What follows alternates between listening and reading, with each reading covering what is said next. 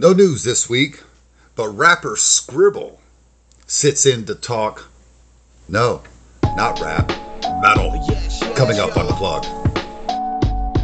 Yeah, I'm back, motherfucker. It's been a minute. Let me try and find my way back. See how it go. Yo, I try to find my way, but I'm terrified inside, getting lost in the gray. Try to find my way, but I'm terrified of change, getting lost in the gray. Lost in the tide when they toss me aside, but I'm back and I'm ready to ride. I'm all shine, never doubt the kid. I'm all about this shit. If life is a bitch, then I'll smack the bitch. Sharpen my sword, get my mind ready. I've been here before, but it's way more deadly. Fall to the floor, pray to the Lord. Save me from myself, I can't face it anymore. I've been racing against the force, my soul so shallow. Hate me at the gallows, slave me to the shadows. My face so shallow, heart so hollow. Force into this world that You're listening to the Plug Podcast, music and more with Bushy and Metal Mike. Sit back, crack open a cold brew, break out your stack, light it all up while we do our retrospective views and discussions of all things music, food, and entertainment. If you're Metal Mike, Metal Towns. So without further ado, here's Bushy and Metal Mike. Applause. Alright, you know where you are. This is the Plug Podcast. I am Bushy. With me again, Metal Mike. Alright. Welcome to the plug. Crack a beer, rope and get the drugs. It's time to rock with some motherfucking thugs. Bushy pussy face, Metal Mike buzz. Talking about the latest metal band that they love. Fuck around, get your ram to your front door. Rock and roll, let it go till the amp flow. Turn it up, let the Alpine blast. It's time to get high with the Plug Podcast. Goddamn.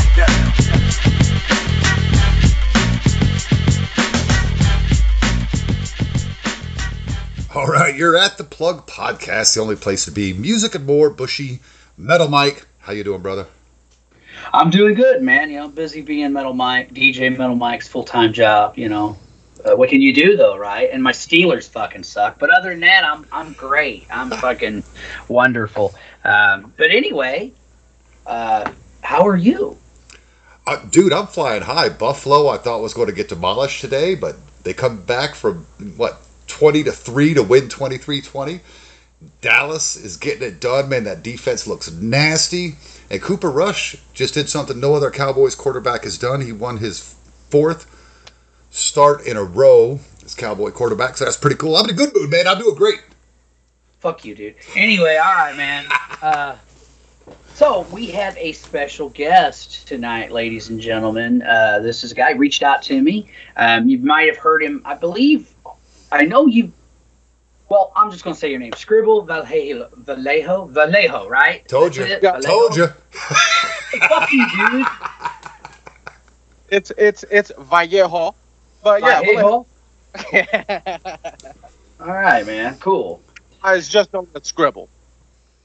What's up, SKRIBBAL? How you doing, man? Thank you for contacting me and being a part of the Plug Podcast.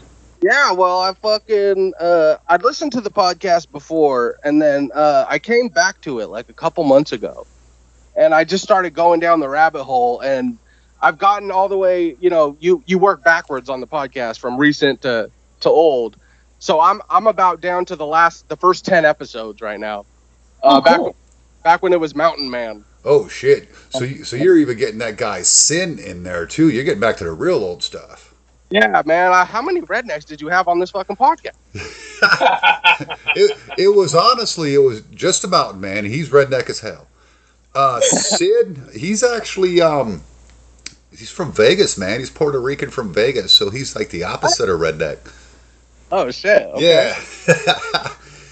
He DJ'd with the radio station for a little while. He's went to another station for a while. And he was doing like an all hip hop show one day a week, doing an all metal show another day a week. Got a lot of music knowledge. It didn't work, so we had to get rid of him. And that happened on a Christmas episode. Well, Bushy, like I told you, man, like I do enjoy the old episodes with Mountain Man, and the audio quality has gotten a lot better. And I got to be honest, Metal Mike is, like I told you, it's the Wayne to your Garth. Yeah, and I appreciate that. I appreciate that you like the old, but you definitely, especially going back and listening to all that, you've seen the change. And we're still, Metal Mike and I are still getting messages from people that listen that I didn't even know listened. That'll say, "Dude, you really hit your stride," or or this episode in particular, you can see the change in the editing style, and it all means a lot because God knows we ask for reviews and never get them, but we get enough feedback to let us know what we have to fix. So we definitely appreciate that, brother. Well, hey, man, it's a fucking honor to be on the podcast. Well, it's an honor to have you, and it's something I didn't think would happen. Holy shit. I got to ask you, though, Scrib, if you could, man, give some of our listeners a bit of background about yourself.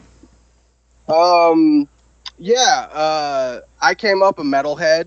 My parents were Slayer, Pantera, 6 Feet Under fans, so I literally grew up listening to the super heavy shit, as opposed to growing up and listening to, like a lot of people do, like get introduced to Led Zeppelin and Pink Floyd, and I love all that shit. But my passion has always been the metal. You know what I mean? So as I grew and I got older, I got really into hip hop once I came to LA. And I've just always tried to infuse the two, although I don't do like rap metal or anything like that. If you listen to my music, there's a lot of metal references and all throughout the shit. You know what I mean? So I'm a hip hopper, but I'm a metalhead at heart. Awesome. Yeah, awesome, that is man. awesome. Throughout this show, I'm sorry about it, Mike. I was just going to say that throughout this show, I am going to sprinkle some of your music in for the listeners to hear. I'm going to close the show. I'll let you know that with your latest single. Let me just, Dorothy Lamour. Is that correct? I'll be closing the show out with that. So after the goodbye song, stay tuned for Scribbal's latest single. What label are you on, Scribble? Well, I actually, I'm distributed through Sony, but I actually just got my own imprint through Sony, and it's called Black Nobility. Nice. I like it. Right on. All right. Cool. Hell yeah. Cool. We'll have to come back to that at the end, because I want you to promote all your shit, and I know you're looking for artists right now. I don't know if you're going to get it from a metal show, but we'll put the information out there anyway at the end of the show. I've already listened to a couple metal bands that have submitted their shit, and I'm not even opposed to hooking up metal bands, That's awesome. Oh shit. That's awesome. And I was going to say one of the things about music, I mean, you can be like maybe not heavy metal, but still have metal attitude, like to me, Johnny Cash. I mean, I shot a man in Reno just to watch him die. I mean, that's metal as fuck, dude. It's gangster as fuck. Right. And not only that, you have like guys like Ice-T, man. He's as big a metalhead as he is a rapper, man. Like, as much as I love the Rhyme Syndicate, I loved Body Count too, and when he started doing that, I was like, fuck yeah. So that first Body Count record, dude, the fucking classic, and their new shit is fucking that they've been on a run. They've been on. There's been a lot of metal bands, I think, that are kind of on a renaissance, and I would say Body Count is one of them, for sure. Hell yeah, I just need Ice to drop another hip-hop album now, because it's been a couple days. I've got all his shit. It's funny you mentioned Body Count, because I first heard Body Count on Original Gangster. They had that one track on that album. Yeah. And then I had to go out and buy the Body Count album. And I got in all kinds of trouble for having that album in the house, with Cop Killer and Mama's Gotta Die Tonight. And it was my stepmother. It wasn't even my mom, but I guess she took it personal. Voodoo. Voodoo was the song that ended it for Body Count being allowed in the house while I was still home. Thankfully, I was almost out of high school. Voodoo did it because she was way too Christian conservative to be having Voodoo talk at her house. Oh, dude. I'm totally with you. I grew up with my grandmother. And she was a very, hardcore Christian. So I got, when I first moved to live with my grandmother, I got my Limp Bizkit, my Rob Zombie, my Kid Rock CDs. They all got taken away multiple times. Oh, damn. Oh, it's the worst. I've had books taken away, movies taken away. I went to visit my mom for a month in Memphis, Tennessee, and come back, and I had like half of my bookshelf was gone, and I'm a reader. So I had a full bookshelf, full half gone. Oh, Damn. man. See, that's one thing I was lucky. Like, it was weird. My parents were weird. Like, when I was younger and I wanted to go to some of these concerts, they'd go, "You can't go. There's going to be people being drugs and a bunch of fucking lowlives there." But they'd let me have the posters and the music. You know what I mean? And then, of course, once I got old enough, I went to the concerts anyway because I was practically a grown-ass man by then. But, yeah, I mean, I missed out on some really killer tours because my mom and dad were just like, "You can't go."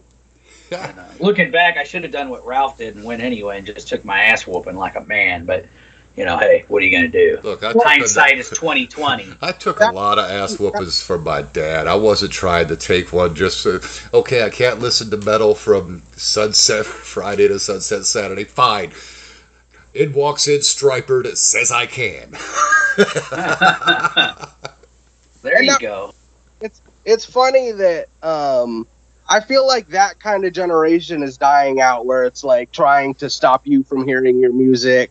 Because I have a son who's 10, and if he wants to listen to Cannibal Corpse, I'll let him listen to Cannibal Corpse, because I know I'm a good enough parent to where I've raised him to where he won't go to the Cannibal Corpse shows and snore speed off some chick's tits. You know what I mean? Like, Oh, I would. it's it's a No, it's a parenting thing. You Yeah. know what I mean? totally, dude. I agree with you 100%. I do too, and I went just a little bit further. My daughter's first concert was when she was 8, because I wasn't allowed to go to shows, man. I graduated high school in 1993. My first show was the Kiss reunion show in '96 in Ottawa, Canada, with Degeneration opening. Nevaeh's first concert, she was 8 years old, so I don't remember the year. But it was the Dead Daisies opening up for Kiss and Def Leppard, or Def Leppard and Kiss. Kiss was the headliner. Her second show was fucking Leonard Skinner. Then her third show was Slipknot Marilyn Manson with a Mice and Men opening. So I made sure to get this girl out there. She doesn't listen to that shit as a rule, though. I mean, she's a teenage girl. She's just shy of 17. And, and man, she's Puerto Rican, so it's a lot of hip hop to her. I showed her your shit. She was digging your shit. You know, she just she likes those beats. But if Dad starts playing something, she's like, "Oh yeah, I remember this." And she's right back in the metal zone. And she'll go to a metal show quick, fast, and in a hurry. Right. Yeah. Right on, brother. My son, I mean, he's only 10, but like he's just not into music like that. Gotcha. You know what I mean? If he does like music, it's music from video games. Oddly enough, it's like that makes sense. Video games is how I discovered fucking Avenged Sevenfold, for Christ's sakes. I actually got him into. He loves Holy Wars by Megadeth. Hell yeah.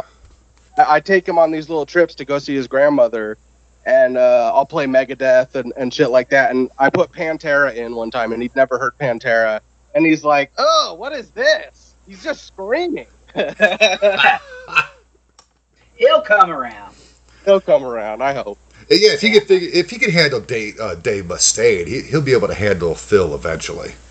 Oh yeah. I don't think Phil's a big stretch. It's not like he's going to like Cannibal Corpse shit, you know. You know.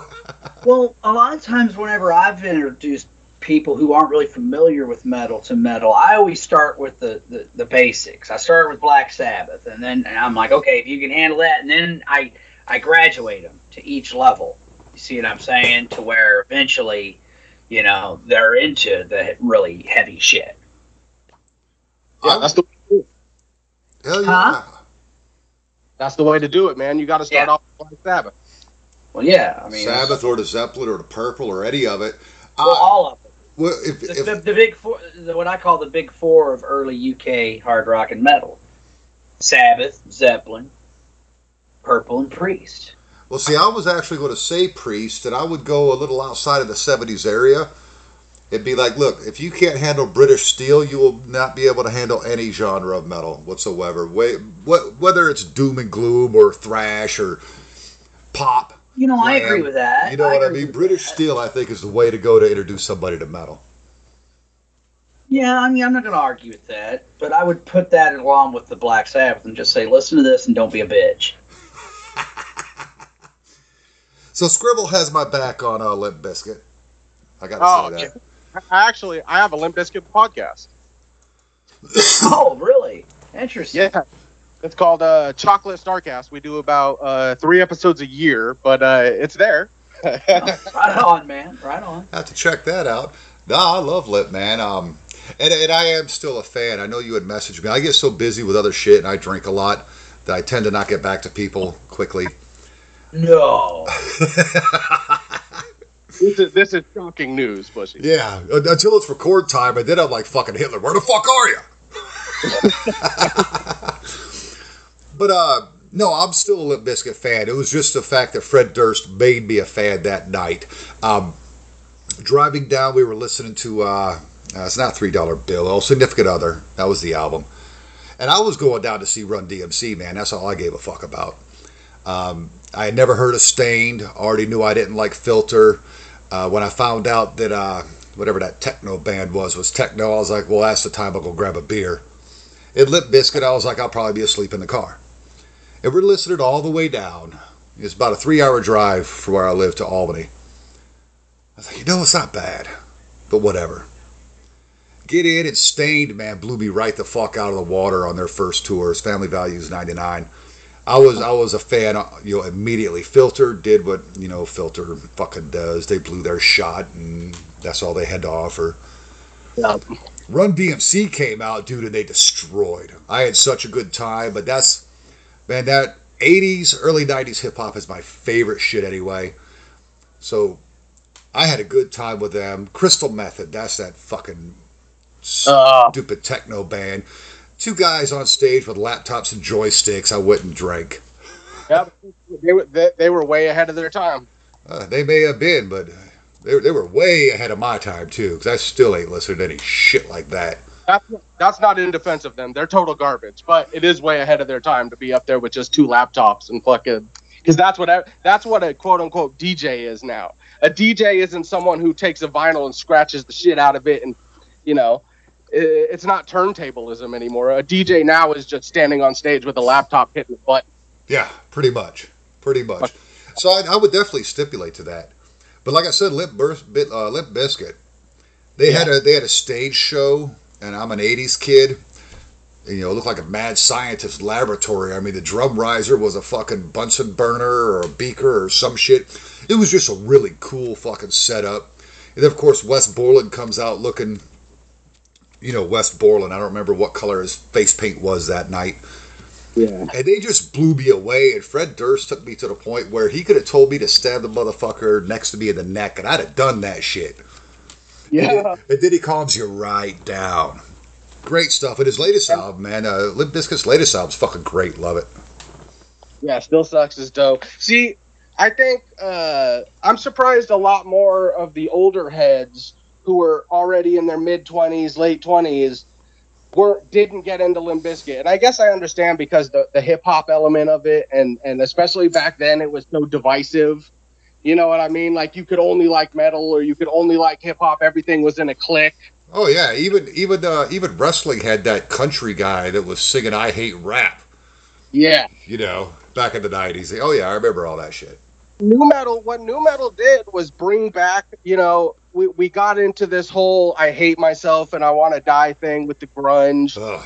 And new metal was like, hey, bitch, we're here to fucking party and bring the party back.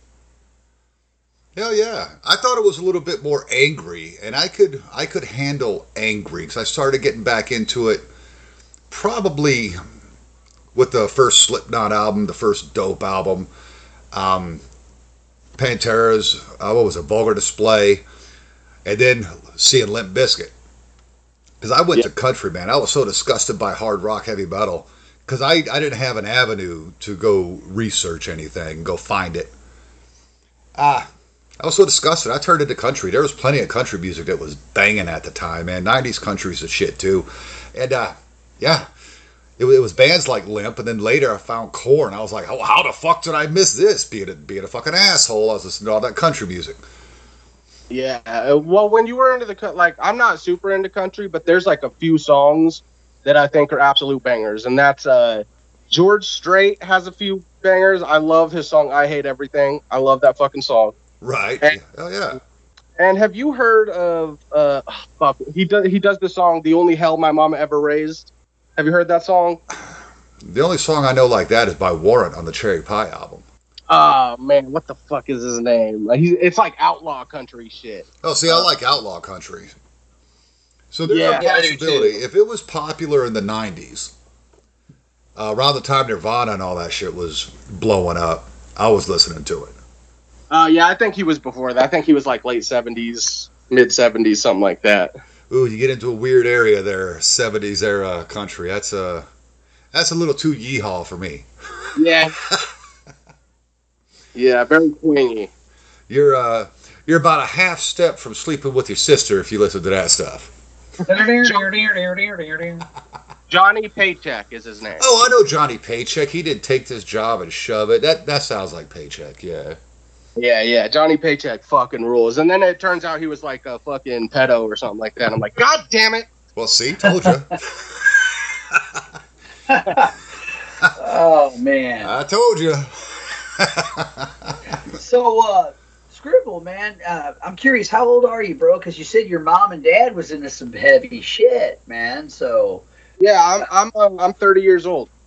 oh, okay, yeah, you're about the same age as Bildo's cousin Brandon, man. We went to New Orleans to celebrate, and Memphis to celebrate his dirty 30. So, all right, cool. So your mom and dad, I guess, are total metalheads then, huh?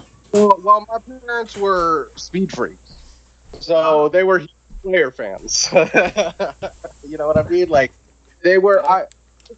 I'm very open about this. I got put into foster care at like 9 years old because my parents were, literally cooking speed. And so once I got into foster care, before I was into foster care, I was only into the music that my parents introduced me to, obviously. So I was really into Slayer and White Zombie and all that kind of shit. You know what I mean? But once I got into foster care and then I moved to California to live with my grandparents, that's what got me into the hip hop shit. It opened my eyes. Gotcha. Okay. Now Cool. let me ask you a question. As someone growing up second part of their life in L.A., I grew up on military bases, and I know I've alluded to it on the show before, but like when NWA hit me with Straight Outta Compton, it was like a slap in the face to me because I didn't see any of this shit, that they were talking about. Because I've lived with every race, creed, religion, nationality, whatever, all over the world. Right. In LA, you're growing up seeing this shit. What does that do to your mindset? I think it just helped me along and see, because you got to understand, I was from Oregon originally, and Southern Oregon at that. So I basically call Southern Oregon the Alabama of the Northwest. There's hicks all over the place. There's fucking neo-Nazis, you know what I mean? And plus, all of my father's friends were, speed addicts. So that involved a lot of biker gangs and shit like that. So there were always bikers in my house. So I was used to those kind of people around. But once I got to LA, it was a whole different culture. You know what I mean? It was like a whole different thing. I remember my first day I had to walk to 5th grade, and these cholos roll up in this pimped out car, and they go, hey, I say, where you from? I say, and I'm like, Oregon? I had no idea, like, they were talking about, hey, what block you from? You know what I mean? Like, I had no fucking clue what that meant. So, Oh shit, I wouldn't either. I did my best to stay away from that kind of shit, All right, that's fair. So you're growing up with Slayer. You're obviously digging this stuff. Were you at an age where you were able to go look for this heavy stuff yourself, or was it just whatever your folks were playing, and then it's foster care, and then your grandmother's in L.A.? In L.A., that music scene, I mean, what they have, like 473 radio stations out there? You can find any kind of music you want. Yeah, I was never listening to once I got to LA, there was a Warehouse Music about 4 miles from my pad. So I would walk 8 miles, every other week once I saved up my allowance to buy a record. And I feel like I was the last of that generation to be able to go to record stores and pick a fucking badass metal record based on the cover only, not hearing the shit. You know what I mean? So yeah. I really do feel like people my age were like the last ones to really fucking do that shit. And my dream job as a kid was always to work at the record store. But by the time I could get a job, there were no record stores left. Oh, man, I feel you. That sucks, bro. That was always a pleasure of ours. I'm just shy of 48. Mike's just about retirement age. Fuck off. So, but we got to go to the neighborhood mom and pop shops. We had one in Watertown, and they, went out to this other little town called Evans Mills, which is a podunk small ass town. Watertown's a city, although it's not huge. Maybe 100,000, 150,000 people. We got to do all that. It's both heartening and disheartening. For example, I had to go grocery shopping this morning.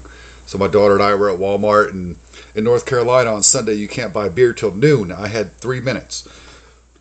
So I'm like, well, let's push this cart around for a minute. It's both heartening and disheartening to see that they're selling vinyl at Walmart. It was so disheartening because they have Rolling Stones, man, that double album that was the greatest hits from like 64 to 69 or whatever. It's like the greatest Rolling Stones compilation ever that I have digitally, I have on vinyl, and I have on CD. And it was like, man, that is so great. 40 fucking bucks American? Not in this goddamn economy. Why is vinyl so expensive? I don't remember being so fucking expensive. I could walk in with 20, 30 bucks and walk out with like 2-3 albums, plus some free promo CDs. Yeah, and if you look at the when this new Megadeth came out, last month, I went to Walmart. You're here a little early to start making my dick hard. You got to calm down. I went to Walmart and I'm looking for their CD selection, and they got like 15 CDs. Yeah. I was like, what the fuck is this shit? 15 CDs, or they're all remasters or best of or essential collections. There's nothing new. But they got vinyl. I looked at that Megadeth vinyl, and I was like, man, I already bought it digitally. I bought that for like 13 bucks. I can't justify spending, what is it? It was either 27 or 37 at Walmart. Yeah, they had the vinyl for like 38 bucks at my Walmart. Okay, yeah, so it was 37, yeah. 37 and change, yeah. Fucking ridiculous. Get the fuck out of here. But man, it's such a good cover. That's an iconic album cover. I'm going to have to buy the vinyl copy. Oh, it's fucking great. Now, you're a Megadeth fan, is that right? Because you haven't mentioned Megadeth. You've been talking Slayer and Pantera. You mentioned some Zombie. I like White Zombie much better than I like, or much more than I like Rob Zombie. Me too. Same. Although the Monsters movie ruled, I said it. I wanted it on the fucking record. I haven't seen it yet, so no spoilies. No, absolutely not. But yeah, White Zombie. That first White Zombie album is my favorite. The Exorcisto is amazing. The groove on that is fucking ridiculous. But yeah, Megadeth are my all-time favorite band. All time. Huh? Oh shit. All time. I got everything. I've been obsessed with Megadeth since I was about 12 years old. I got into Metallica first, and I realized all of my favorite Metallica songs had D. Mustaine in the title. Oh, look at that. So, and then it was just fucking over. Then I was just Team Megadeth all the way. Hell yeah. I like somebody that thinks right. So sick of fucking Metallica getting all this credit and Megadeth grinding it out like they're fucking sheep shit when they're obviously the better band. Well, look, man, I guess you got to count me there too, because as much as I did love Metallica, and I'm talking, this is like as some of the albums are coming out. When I heard Peace Sells for the first time, that's when I was like, okay, I'm all in on this thrash metal thing. Fuck yeah! And after that, me and my brother, my older brother Dave, aka Scapegoat, we would buy every fucking thrash metal album we could get our hands on. I mean, that's how I discovered Forbidden. That's how I discovered Death Angel. That's how I discovered all them, great Flotsam and Jetsam and Sacred Reich and all that stuff too, man. And um, Megadeth, I have to credit for a lot of that, honestly. But Metallica too. I mean, to me, it's like I've said it before, and I'll say it again, man. As far as I'm concerned, there's two bands that I feel are, well, three, technically speaking, that are the fathers of thrash metal, and that includes Metallica, Exodus, and Megadeth. Got to throw Exodus in there too, because of the fact that Kirk Hammett was his band. Yeah. And also, I mean, when the Exodus guys met Metallica, they were like, man, it was like looking in a mirror, because they were kind of doing the same thing. People sometimes forget Metallica was originally from L.A. They left L.A. and came to San Francisco, and Metallica just got their album out sooner. Exodus had some problems. Bound by Blood didn't come out till '85, but I mean, and then of course with Dave being a founding member of Metallica and then going on to form Megadeth, I mean, fuck, dude. Yeah. To me, that's the beginning of thrash metals, those three bands. Yes, and you said P-Cells got you all into thrash, right? Like that was. Yeah, like don't get me wrong. Like, well, the first time I heard Metallica, I was like, "What is this new sound I have to take in, and do I like it or not?" And I've been that way about a lot of different subgenres of metal, not just thrash. I mean, at that point in time, my wheelhouse was your traditional metal, the first generation or first wave of your glam metal. I thought Motorhead was as fast as it got up until that point. I did too when I heard Iron Fist. And then when I when I heard Kill 'Em All for the first time, I was like, "Whoa, what is this?" Yeah. I was like, "This is faster than Dead Kennedys and God We Trust Incorporated, dude." And that's the fastest fucking album I've ever heard. And that's the thing, man. Like, it was like when I first heard it. I mean, I'd like to say that yes, I knew the future. And the future was thrash metal. I did not. I didn't know quite what to think of it, and it really wasn't until we got a local rock radio station. It's been here since 1967, called KC95, and they always had a show called Monday Night Metal, and I heard they played two Metallica cuts from Ride the Lightning. It was For Whom the Bell Tolls and Fade to Black, and I'm like, holy shit, who is that? Found out it was Metallica. Went to my older brother's friend, Dave Grindstaff, because he's the guy that introduced both Metallica and Slayer. Metallica had been out for several months. Slayer had just dropped in December of '83, so this is like early '84. He brings over Show No Mercy and Metallica Kill 'Em All, and I'm like, what the fuck is this shit? Like, especially Slayer. Slayer freaked me out. I was like, whoa, this is just way too fucking much for me, man. Yo, that album cover, yeah, then you got to hear it. Yeah, and then, and I'd seen Evil out. Like, I remember my brother bringing home. That sound really matched that album cover, dude. I don't give a fuck. Oh, it sure did. Sure. But I remember the first time I saw the cover for Merciful Fate's Don't Break the Oath, and Melissa, for that matter, I was like, whoa. It's the most evil album covers I'd ever seen. Before that, to me, it was Dio's Holy Diver, Yeah. I mean, people got to remember, I was a teenage boy at the time, so I didn't know quite what to make of Slayer, and I didn't really embrace him right away. I got to be honest. I wish I could say, yes, I knew that Slayer's greatness right away. No, I did not. And then what ended up happening is I liked those Metallica songs, so I went back to Grindstaff. I said, hey, bro, you got any of those Metallica? So he literally made me some copies. He gave me Kill 'Em All. He gave me Ride the Lightning. And then my brother just bought Master of Puppets. So I'm like, oh my God, these guys are amazing. So I was all about Metallica. I was all in, but I didn't really think about it in terms of thrash metal, glam metal. Even, back then it was just metal, you know what I mean? But I liked them. Yep. But it wasn't. And then I heard Megadeth's P-Cells. Never forget, my brother bought the album. He popped on Wake Up Dead. It just blew my mind, man. And then that's when I was like, well, I want to hear more bands like that. And it was like, we would get the metal magazines, and anything that even had the word thrash in it, boom, we'd go pick it up, And of course, we went back and we got Kill 'Em Is My Business and all that too. So, and Slayer, man, you had to have been disappointed when you picked up Thrasher magazine and realized it was just a bunch of fucking skateboarders. No, I didn't ever buy Thrasher magazine. And I'll tell you why, because I had a friend who was a skateboarder, so I already knew it was a skateboard, magazine. But nice try there, dude. I had a Anyway. skater phase. I know. It's all right. It's all right. So anyway, flash forward a few years later, and I'm still kind of like, I don't know about Slayer. I don't know about Slayer. And then South of Heaven came out, and I'm like, oh, I like this. And I think what happened is by that point in time, I'm listening to Death Angel, I'm listening to Exodus, I'm listening to Testament, I'm listening to Overkill and Nuclear Assault and SOD and all these, Anthrax, all this really heavy shit, And then I hear South of Heaven, and I'm like, ooh, I like that. But I think my ears had got acclimated to thrash metal, so I buy South of Heaven, and then asked my brother, hey, dude, can I borrow your Slayer albums? And heard Rain and Blood and was like, oh, my fucking God. Like, what the fuck? What? It was almost like when Barney first had a beard. He's like, where have you been all my life, Burp? That's how I was with Slayer. It was like, whoa. It was like, once I got it, I got it. And I've been a Slayer fan ever since. Took me till Seasons, but I get you. Yeah. I'm not a fan of early Slayer shit.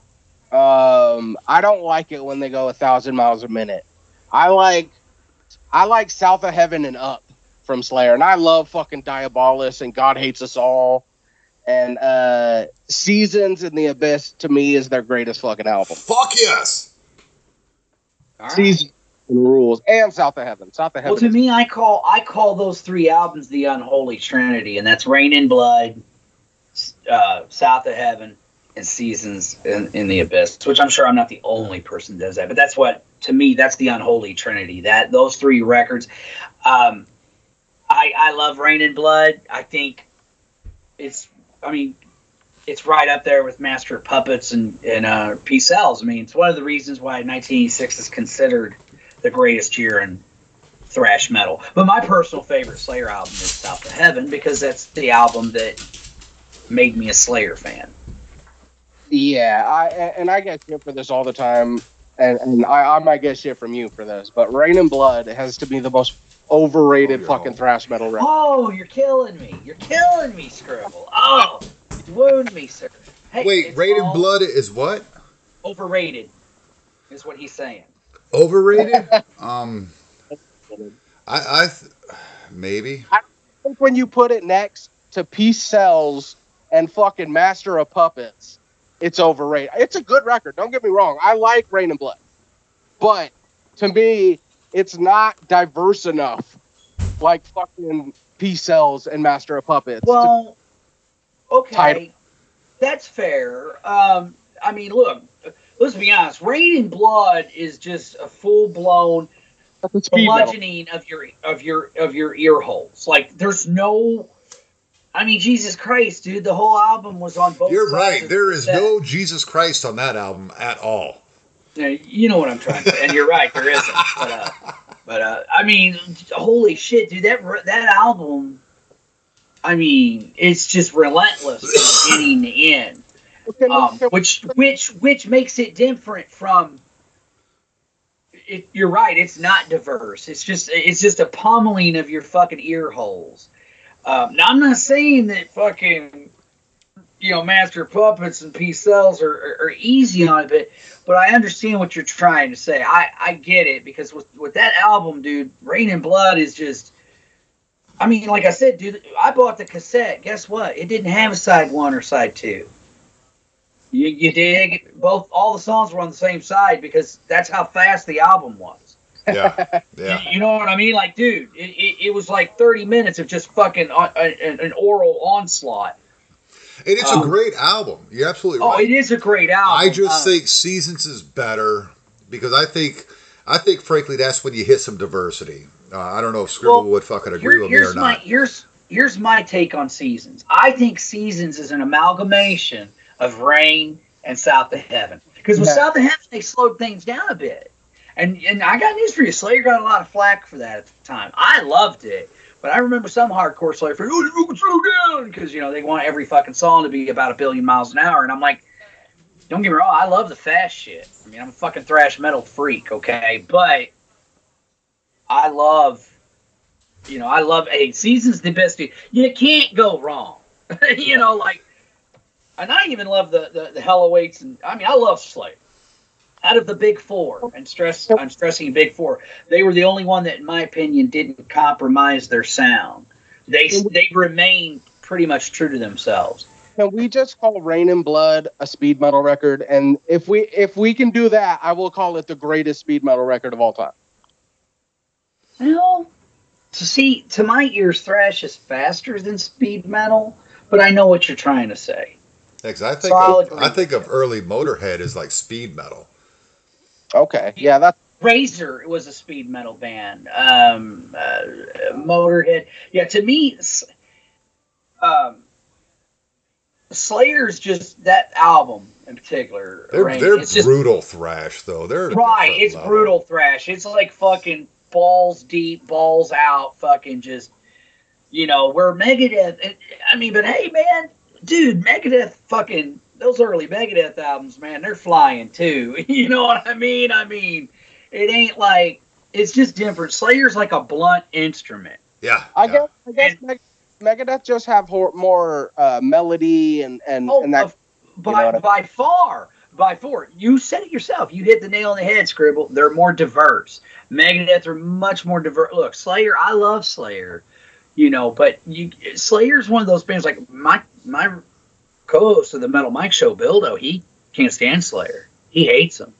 And most of it's got to do with Tom's voice. But, I've met metal heads that can't stand Dave Mustaine's voice, or Bobby Blitz's from Overkill, or, Zetro from Exodus. I'm like, I think y'all fucked in the head. I think it's all awesome. But that's me, If you're a thrasher, you shouldn't be sitting there critiquing these motherfuckers' voices. You're into thrash. I know, but I am here to tell you, I've had people tell me flat out, yes, I can't stand Dave Mustaine's voice, or I can't stand Blitz's voice, and I'm like, what the fuck are you like? I don't get it, I mean, and then this is a guy, like I said, man, he's my boy, he's my co-host of the Mel Mike Show.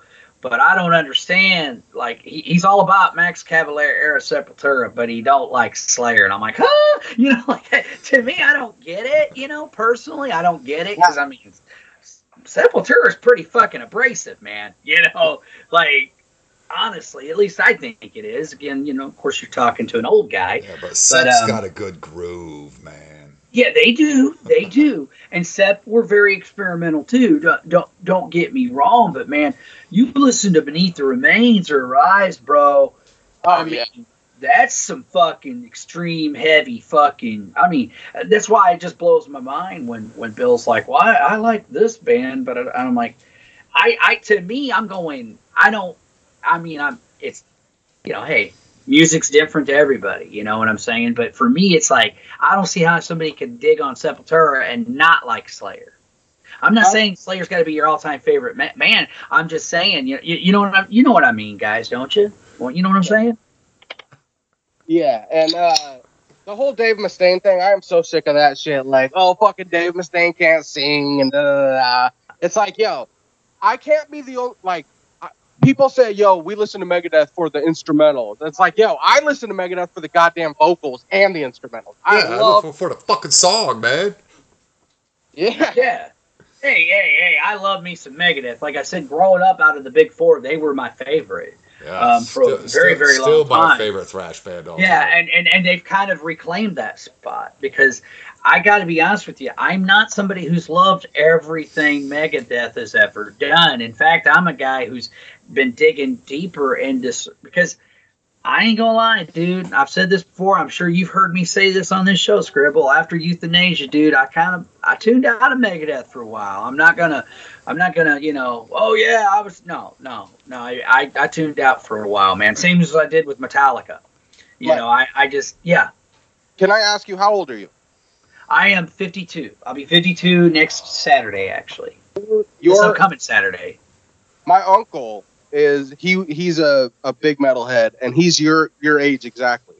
Okay. And he tuned out to Megadeth once Euthanasia came out. I was like, what the fuck is this shit? I hated it. I still don't like that record to this day. But what I'm trying to say I told you you wouldn't, dude. I told you you wouldn't. The last few. Okay. They didn't bring me back till Dystopia.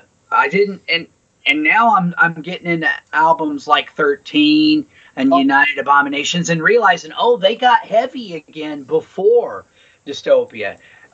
Which I know Dystopia was a reaction to Super Collider, because it sounded, I've never heard Super Collider, but from what I understand, I've even though I've got it digitally, it was almost like them trying to be all commercial again, like with Euthanasia and other stuff. And then there was like this, I do remember that Dave's like, well, from now on, I'm just going to do Megadeth music. And I'm like, yes, Dave, thank you. Dave is at his best when he's angry and pissed off, in my opinion.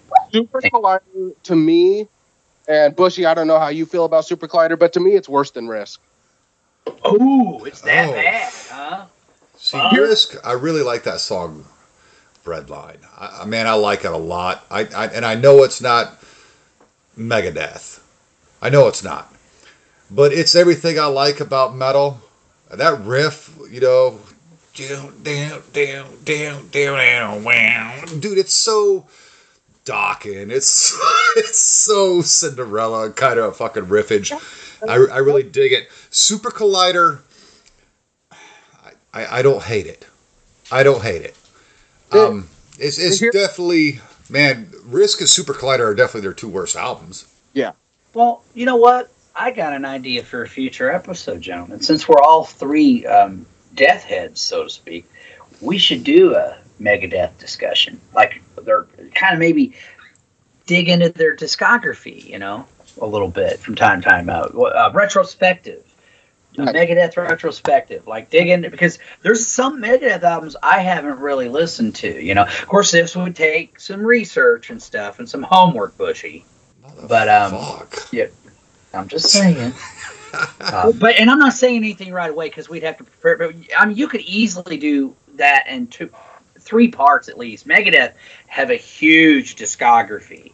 So we'd have to go through different eras, I think, you know, to do it. But it'd be something. I mean, would you be down for that, Scrib? Absolutely. You know what? It's so funny that you say that, because I was going to propose the very idea to you fellas. All right, then. Fuck it. What do you think, Bush? Deep dive with Scribble. I could do that. Because Mike, I heard you say, have you heard The System Has Failed? I've heard... Again, it's one of those situations where I've heard a few songs, and some of it I've heard what I've liked. Like I said, I'm just now digging into that, I guess, era of the band, you know, because to be, like I said, dude, I wrote them off, man. I was like, oh, Megadeth's done. Their best years are behind them. They're done. It's over, you know. I mean, I was I was heartbroken with Euthanasia. And then the shit they followed, because I had some friends. It is. It might be their fucking best record of the 90s, period. Well, slow down. I just threw them. Because 91 is when Rust in Peace came out. Let's chill. Yeah, 1990 was when Rust in Peace came out. I'm sorry. 90, yeah. I'm sorry. I don't give a fuck. Euthanasia is better than Rust in Peace to me. What? What? Scrap this whole fucking show. We're shutting this shit down right the fuck now. Hey, I love a guy, though, that has his opinions and he stands with his convictions. Euthanasia better than Rust in Peace? Yeah, okay, I'll tell you why. Please do, because I love Euthanasia. I love it. But, come on.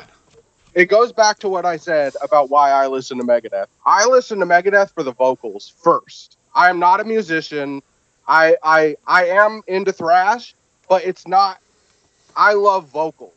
So, if we're talking about vocal performance, nothing fucks with Euthanasia. Dave sounds amazing. He's actually singing. He's belting out fucking high notes.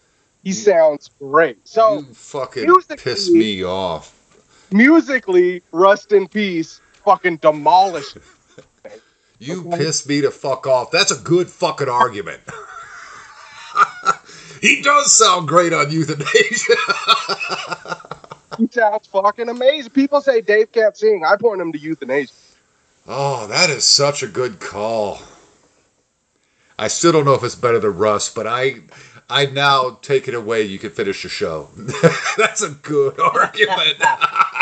Hey, everybody's entitled to their opinion.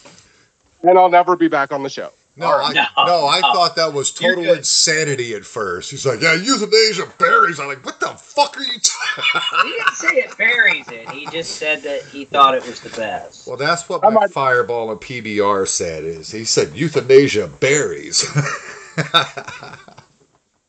But that's just me because like I said, I listened to Megadeth for Dave Mustaine's voice. I think he has one of the most unique voices in metal history. He does. Agreed. Well, look, dude, nobody sounds like Dave, and Dave don't sound like anybody else. The minute you hear him, you know who it is, man. And to me, that's an awesome thing. You know, Yeah. I like dudes and people who stand out.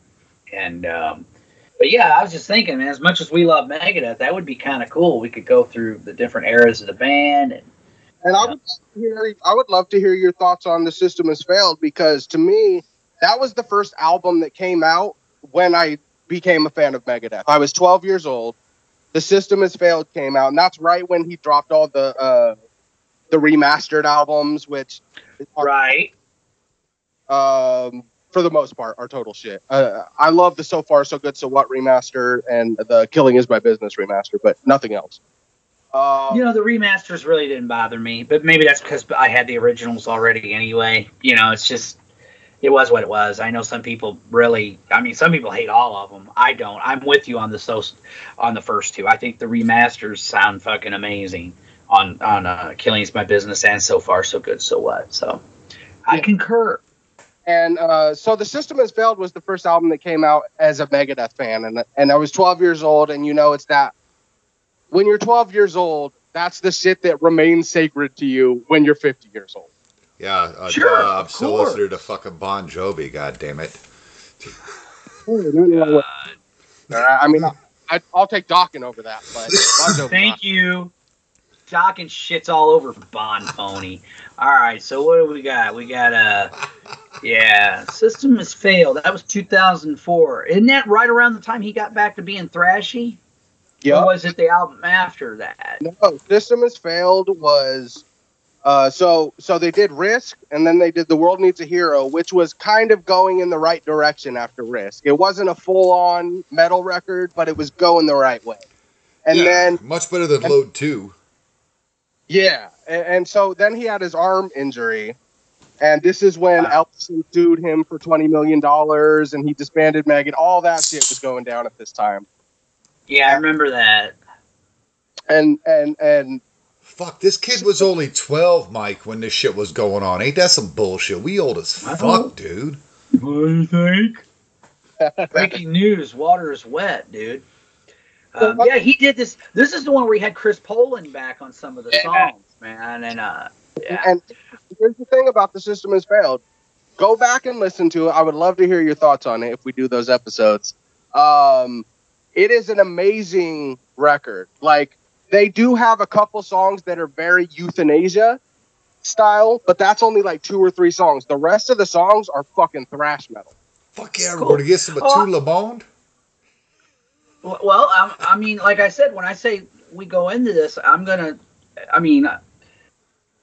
obviously the first several albums are in my DNA, you know, but I still want to talk about them because they're fucking awesome. I would imagine all the way up to Rust should be in every Megadeth fan's DNA. Well, I even like Countdown. You know, I know some people feel like that was, you know, it was a solo album. I'm like, yeah, I don't think so.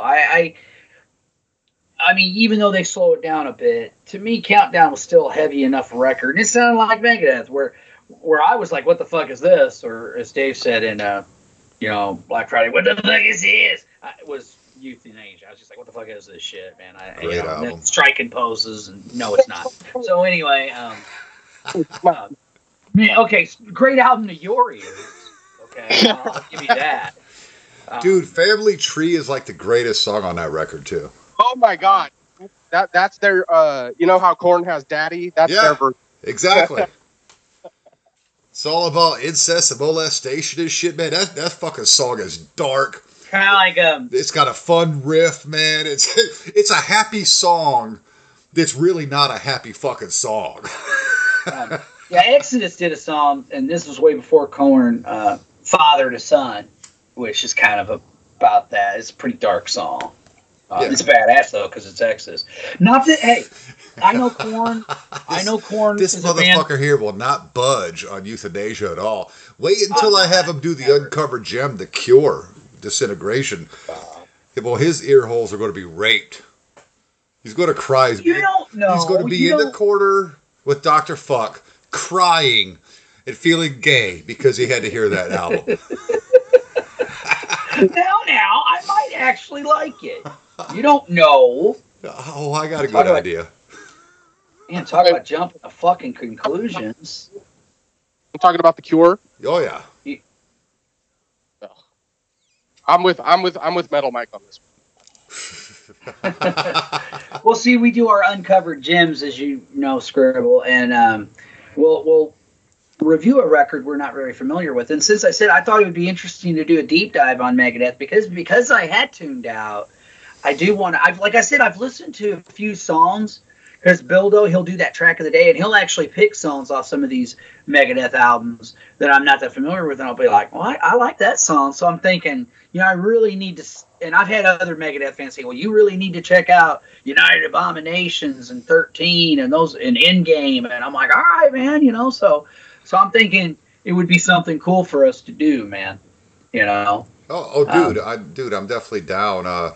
Scribble's obviously a podcaster and a rapper. You're not a DJ, right? You're a rapper?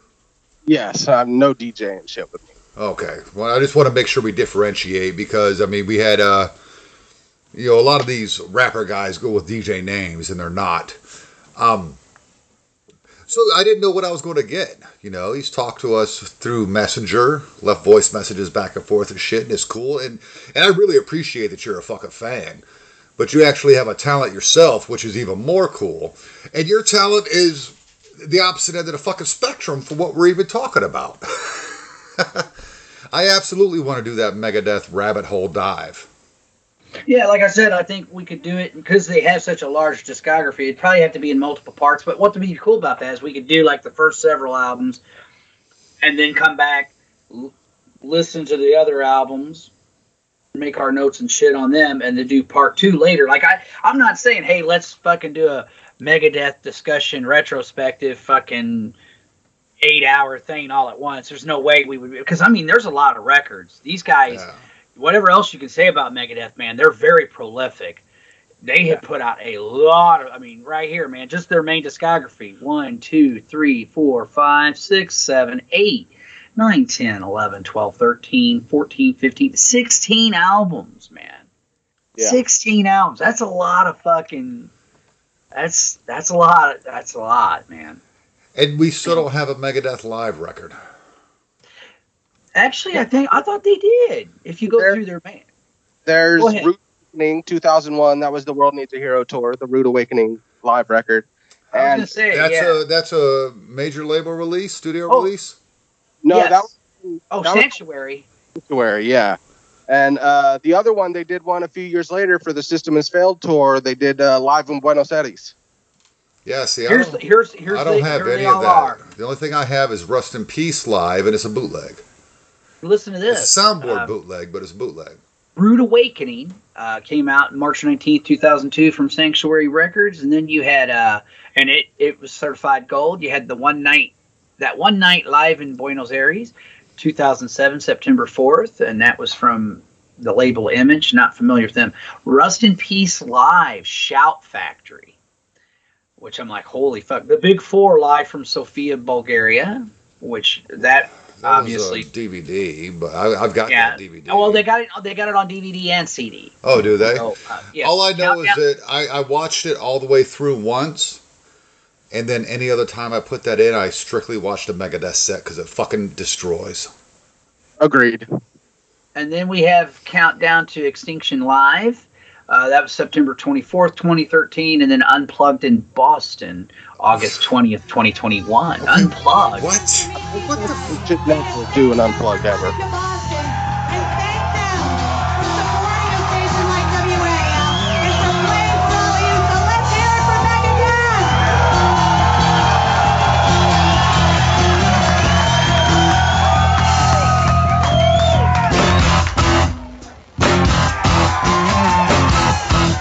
Take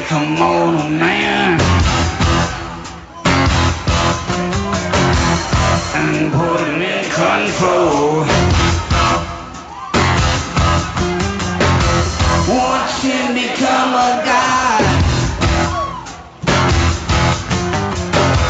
Watch people's heads roll.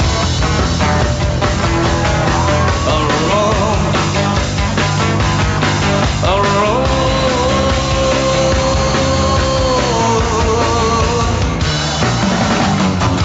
Just like the Pied Piper, little rats through the streets. We dance like marionettes, swaying to the symphony of destruction. Acting like a robot.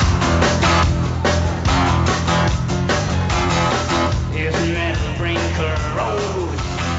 No, Kiss could do Unplugged. I love Mustaine's voice, but over acoustic, it rarely works. Like Metallica could do it Unplugged, and I would buy it. Not Megadeth. No, Yeah. disagree. No Megadeth. Well, I got news for you. When they were doing the Load and Reload tours, they came out and did Unplugged, and my friend Bill and a lot of other people said it sucked ass. They were like, what the fuck are they doing? Load and Reload, that's what they were doing. Yeah, those are shitty fucking records. I don't give a fuck what anybody says. Okay, moving on. That's Metal Mike scared of the Metallica rabbit hole, because we already went down the Megadeth rabbit hole. Hey, dude, we can talk about. Hey, we're talking about fucking metal. We can talk about new metal, old metal. I don't give a fuck. But the one thing I was going to say about Korn earlier was, I know they are a divisive band. Fucking Now I Korn. like the How first the fuck three did we get back to Korn? because I had that little thread note and I went back to it, dude. You know, You take notes while we're doing this? Man, you should be running No. this shit. no, it's a mental note. I make mental notes, dude, because I'm cool like that. Okay. Oh, I destroy brain cells throughout this entire show. I know that. That's why I make mental notes. So anyway, I'm just teasing you, bro. Not really. Mark messaged me and said I should get fucked up all the time after that episode that we just dropped, the top 10 action films. I'm like, no, dude. I was sloppy. I was embarrassed. As I'm listening to this shit, it's like, I'm getting worse and fucking worse. This is horrible. He's like, no, just do that. No. Yeah, well, you know, Mark, he likes to get drunk, man. Well, I His do thing. too. I just don't like to listen to myself sober. You're talking about a guy who snorted whiskey, man. I mean, come on. Oh, this is true. This is You true. know, it's Mark talking about here. But anyway, what I was going to say is, Oh, you were still about talking. Korn. Fuck. Even yeah, with the 'cause interruption. that's what I fucking do, dude. It's a goddamn podcast. I mean, if you want me to sit here and look beautiful, I can, but I think the listeners would be fucking bored by that. I kind of agree. All right, then, fucker. They wouldn't So- be bored of me looking beautiful. Oh, good lord. With your skullet. You're both Hell yeah. beautiful. What, buddy? You're both beautiful to me. Oh, well, thank you, brother. You rule. Scribble, dude. you're coming back on. You don't have to suck our dicks. But no, with Korn, man, I like the first three albums, and people have to realize, like, at the time, I'm like, well, this is different. I appreciate anybody that brings something new to the table, and with them down tuning, playing the bass like a percussive instrument, not having any guitar solos, I was like, I don't know about all that. But I was already into bands like, say, Crowbar, who already down tuned. So, and Black Sabbath, of course, they down tune. Hello. So I thought the first three Korn albums were solid, man. I mean, they kind of got stuck in a rut after that, and I'm not really into anything they've done since then. But I will say this about Korn, and I've said it before. I think they were a good gateway band because a buddy of mine's little brother, that was his first band. And now, dude, he listens to all kinds of heavy shit. Like, he's all into the brutal death metal and fucking... Like, he loves, and it all started with Korn. And I do think there's certain bands that I call good gateway bands. And I think Korn was one of those. If we're talking about gateway bands into heavy metal, all the new metal bands are great for that. Yeah, I agree. Yeah. Because they'll bring a good cross subsection of the listenership. Because those new metal bands, they incorporated a lot of hip hop in those early albums. They don't do it so much anymore. I mean, I'm pretty sure it's just Limp Bizkit that does that anymore. Korn tries, but they've gone more to just a straight new metal type sound. So you can bring some hip hop guys into fucking metal. And metal guys, man, we hear hip hop and rap. And we try to act like we don't like it, but come on, man. Everybody likes a fucking beat. And the first time you hear Snoop, man, you're infatuated with that motherfucker, you know, because he's got that D.O. double J's. Oh, God, what? And he's just got such a smooth fucking voice. You're like, man, this hip-hop's cool and it steals from metal. And now, man, we got this metal and it's stealing from hip-hop. What's up with that? And it's fucking heavy. I'm down with that. It grabs a good cross, you know, like a good subsection of the whole country. Well, that is an interesting point, Bushy. And one thing I want to also point out is there's something I've always noticed. It seems to me that no matter what genre of music you do, if you mix it with metal, whether you like it or not is irrelevant. It's usually pretty successful. I don't care what it is. I mean, it doesn't matter what kind of music it is. You put something and you combine it with heavy metal, and it sells. It does well. It gets a positive reaction. And you definitely got to credit bands like Faith No More and Rage Against the Machine for opening the door to new metal. You know. Yeah. I just wish Rage wasn't so fucking pretentious. Oh, me too. God. Me too. Thank you. I wish it weren't so pretentious while sounding so fucking good. That's what pisses me off, because they talk all this shit, man, and I love that Killing in the Name album. That's like, for me, that's the best Rage album. Yeah. I think to most people that's the best Rage album. Yeah, I mean, the following two were good, but man, that one was good. And I'm like, at least the fucking Dead Kennedys are real, man. They preach against the establishment, and look, them motherfuckers are broke. I'm not going to believe Zach De La Rocha getting up on stage preaching about the evils of capitalism if I got to pay $350 just to get into the fucking nosebleeds to see this motherfucker. And that's why I look, you can believe in whatever you want. I don't give a shit. But if you're going to talk the talk, then walk the fucking walk, man. That's why I'm pro Dead Kennedys. Man. I hate the fact that, we're fuck capitalism, but hey, we're going to charge you $600 for front row seats. Get the fuck out of here with that fucking bullshit, man. And here's the thing, too. A lot of people don't like to say Rage is new metal or rap metal, but they are. They are. Whether they're godfathers of the shit or not, they're a new metal rap metal band, okay? Oh, and why I love Rage, the reason I love Rage is because I like real MCs. And Zach De La Rocha is a real fucking MC, and it's super rare to find a real MC rapping over metal. This is true. I love Fred Durst, but he's not a real MC. He has a dope cadence and fun lyrics, but he is not spitting actual bars. You know what I mean? It's not Roland ain't fucking no top notch rapping. You know what I mean? No. Right, hold on a second. Got to go to fucking Urban Dictionary. Dope lyrics, spitting bars. I'm kidding. I love rap. I just had to fuck with you for a second. You're on a quasi rock and metal podcast. Hey, I do agree with you though, because they even acknowledged him in that excellent Sam Dunn documentary, Metal Evolution. Is that the Canadian guy? Yeah, I've seen that. When they did the new metal episode, Rage is figured prominently in it. So much so that when they talk about all the crazy shit that happened in Woodstock 99, I mean, you know, Morello's on there going, what have we done, man? Like, what did we create? You know, kind of like almost, because there was some crazy shit that did go down. I mean, I don't know. I think that sometimes they make Durst the scapegoat. I mean, I don't know if he's 100% responsible for that or not. I mean, I think, like, he even said in that, he goes, when I said break shit, I didn't mean like literally break shit. I meant when I said, hey, let's move, I meant jumping up and down. I didn't mean setting shit on fire, you know. Dude, and this goes back to Rage Against their Machine, the Machine and their fucking douchiness, is the bass player. I forget the bass player's name, but he came out at the MTV Awards. Limp Bizkit won over Rage Against the Machine, and this motherfucker came out like naked or half naked and fucking climbing, protesting Limp Bizkit. And it's like, dude, what the fuck is your problem? And that's part of the reason that they broke up, because Zach actually was not fucking cool with that. Zach was like, dude, you're fucking embarrassing us. Like, Limp Bizkit, they just won this shit. So why are you fucking you're protesting against Limp Bizkit? We're a serious band.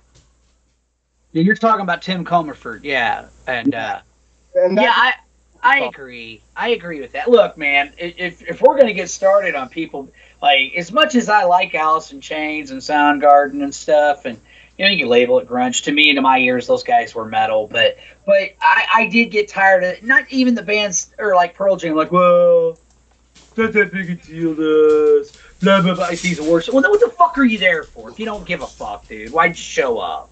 Just stop already.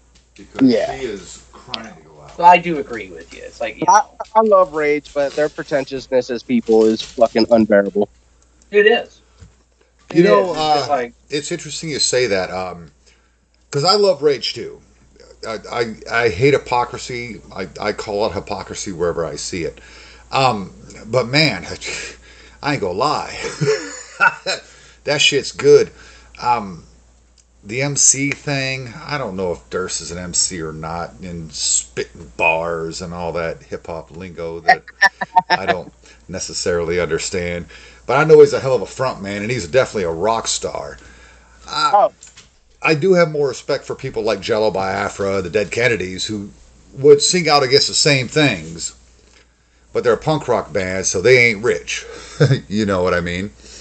Right. Tom Morello, I gotta say, I love his movie.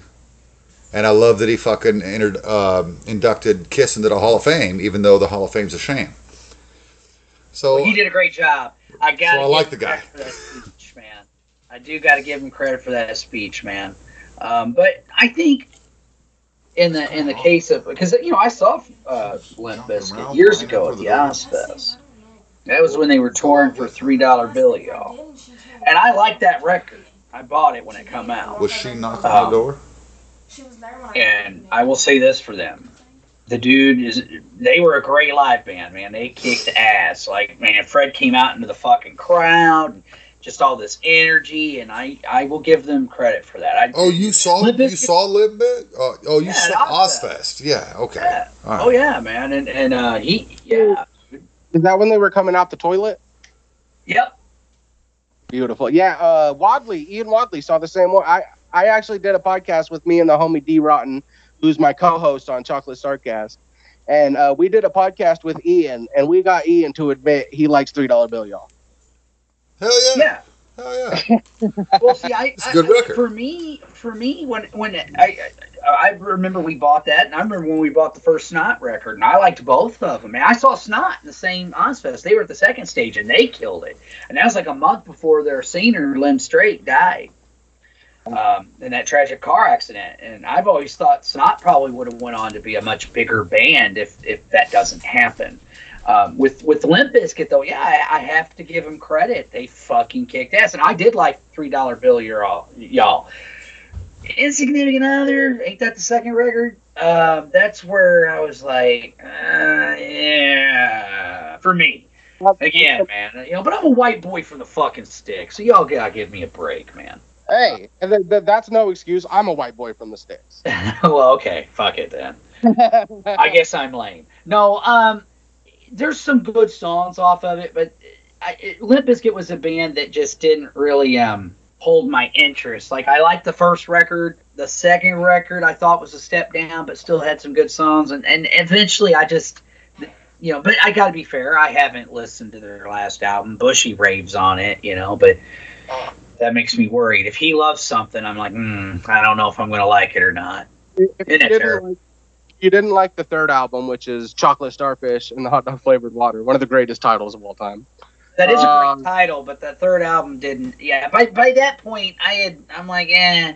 Here's why. Because Limp Bizkit, when $3 Bill came out, Limp Bizkit were a cool underground metal band, right? It was this new fucking thing. They were part of this whole new era, and it was there was a lot of punk rock energy on that shit. Very suicidal tendencies, energy. on $3 bill, and it was a lot heavier. And then once Significant Other came out, Nookie was the first single, right? And Nookie, and it blew the fuck up, man. Yeah, and what's the song people always point like? Okay, so I was going to middle school in 2006, 2005, right? And that was the point, the all-time point of hatred for Limp Bizkit. And I was still rocking my Limp Bizkit shit.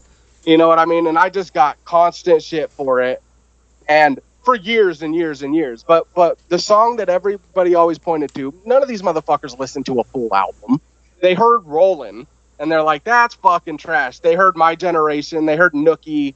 They heard the big smash hits, which are very dumbed down to the rest of the album.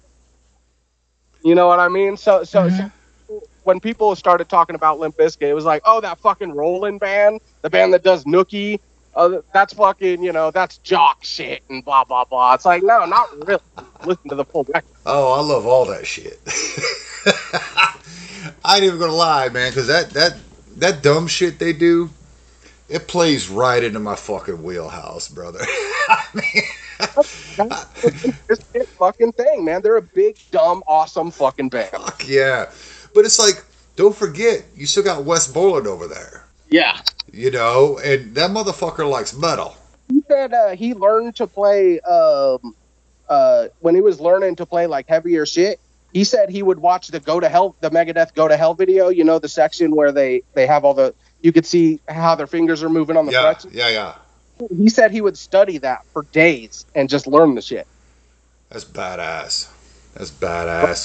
That guy's amazing. He's, 100% underrated. I was so happy when he came back to Limp Bizkit, because I will say, Limp without Wes doesn't work. I could do with a different bass player. I actually can. I'm okay with that. I could do with a different drummer if I had to. Shout out to my homie Sam. Oh, hell yeah. But Wes, I couldn't do without Wes. Yeah, he's fundamental to that band. Fuck yeah, him and Fred. I mean that is Limp Bizkit if you ask there me. is no Limp Bizkit without those two guys. I concur. And it's like you hear, if Limp Bizkit had a different singer, I would like him. Bullshit, bitch. You would still fucking hate him. Yeah, you'd hate it because of the kind of music they do. Quit fucking lying, man. And by the way, I love rolling. I don't give a fuck. Keep rolling. I love that shit. I love Rollin', and I love all those hits too. I'm just saying, from the outsider's point of view, that's what I always heard was, the fucking Rollin' band. Yeah. Well, that's like the most hated band on the planet that doesn't deserve it. Fucking Nickelback. Everybody hears all the radio hits. Yeah. I'm a Nickelback fan too. I'm liking this Scribble even more, Metal Mike. You might better step up your game here, sir. Shit, that's all right. Of course, I play it. I don't hate Nickelback, but and I've heard the heavier stuff. Okay, so let me get that out of the fucking way. Right? It's like homogenized mel. What do they bring? I don't know. I like bands that bring something to where I'm like, oh, okay, yeah. Nickelback to me is it's palpable. It's not awful. I mean, I can think of plenty of things where I'm like, God damn, that's awful. See, you lie so bad, because we had a band that brought something different. What's special about this? And you shit all over the album. And of course, I'm talking about the Kiss masterpiece, Music from the Elder. How the fuck can you not like Nickelback with that statement you just made? I'll take Nickelback over Music from the fucking Elder, dude. You have gotten me to the point where I hate that record again. I had mellowed on the Elder. He's like, I don't even listen to it, but I can't stand it. I mean, I can't even. I mean, how do I put this? Like, I hated the Elder when it came out. I was already pissed off. We were already mad at Kiss, and then this record comes. We're like, what the fuck? And like Ralph said, there's the video. Is the demon fucking crying? What the fuck is this shit? I will stipulate to that. That's pretty fucking cheesy. And then you fucking okay. Thanks for stipulating there. Like, I need your fucking verification. Anyway, You so did. then Cowboys you got- won. Did Pittsburgh? Okay, go ahead. Talk about the Elder again. Well, whatever. Fuck the Cowboys. So, just wait till Dak comes back and then he chokes and fucks it all up again. So anyway, That's what I'm so afraid of. I know, as you should be, because he's overrated. So anyway, where were we? We were talking about something really cool. Oh yeah, music, even if it's shitty music by Kiss. Well, The Nickelback Elder is really what we were talking about. Yeah, well, and I don't hate them though. I don't hate them. Like, there's bands I fucking hate, but they ain't one of them. Can we at least admit that they did for late 90s, early 2000s rock radio what bands like Rat, Dokken, Lita Ford, Ozzy Osbourne did for 80s rock radio and FM top 40 radio? I guess, but FM top 40 radio sucks now. And it sucked for a long fucking time. It didn't suck when Ozzy and them guys were doing what they were doing. It didn't necessarily suck sucks. when Nickelback was on, because he had Three Doors Down and Drowning Pool. And see, you're mentioning a bunch of bands that I'm just like, not a fan of any of those bands, Bush. I'm the guy that had to listen to top 40 fucking radio. God. I'm sorry for your bad luck. Jesus. By the way, thanks for the Death Angel. It rules. Scribble, what do you think of top 40 fucking rock and roll, heavy metal? Top 40? Is that what you said? Yeah. Sorry, I just took a fucking shot and you asked me a fucking question. I've never had to listen to the radio because I grew up with iPods, and then after iPods, we had phones with our music in it. You know what I mean? So I didn't really ever have to listen to the. Did this motherfucker just get ageist? He sure did. He said, I grew up with phones that have music in it, bitch. Get off my lawn, Grandpa. I don't have to fuck with no fucking top 40 radio, fucking bullshit DJ playing shit that they think I want to hear. Right on, Scribble. Right on, buddy. Yeah, fuck radio, man. Like, unless it's internet radio and at thatmetalstation.com, we rule, but, Yeah. I mean, huh? I said, of course, unless it's thatmetalstation.com. That's the only radio I fuck with.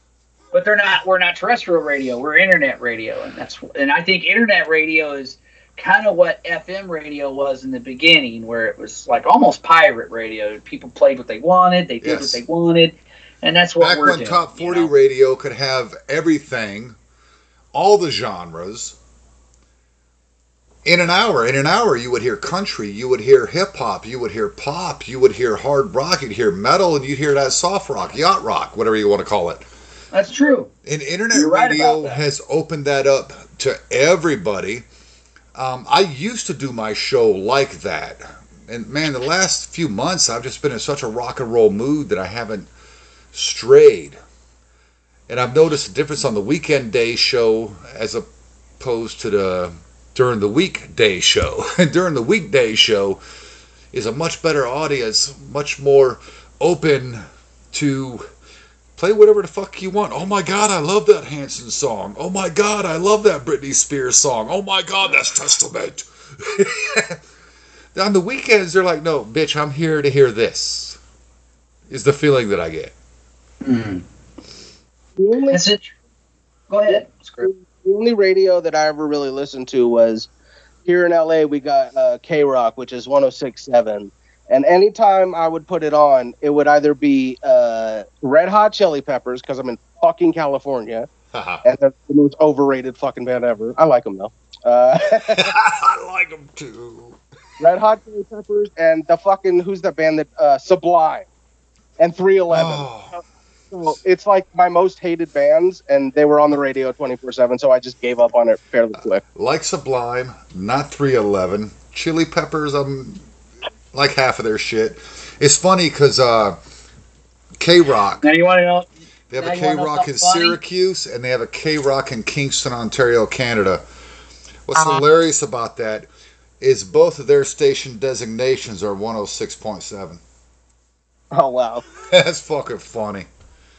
I actually do like some of 311 stuff. Their early shit, especially like um, the first album, Hydroponics, shit like that, where they were heavier when they first started, and I like some of their early Well, stuff. every band's heavier when they first start, except for what? Skid Row?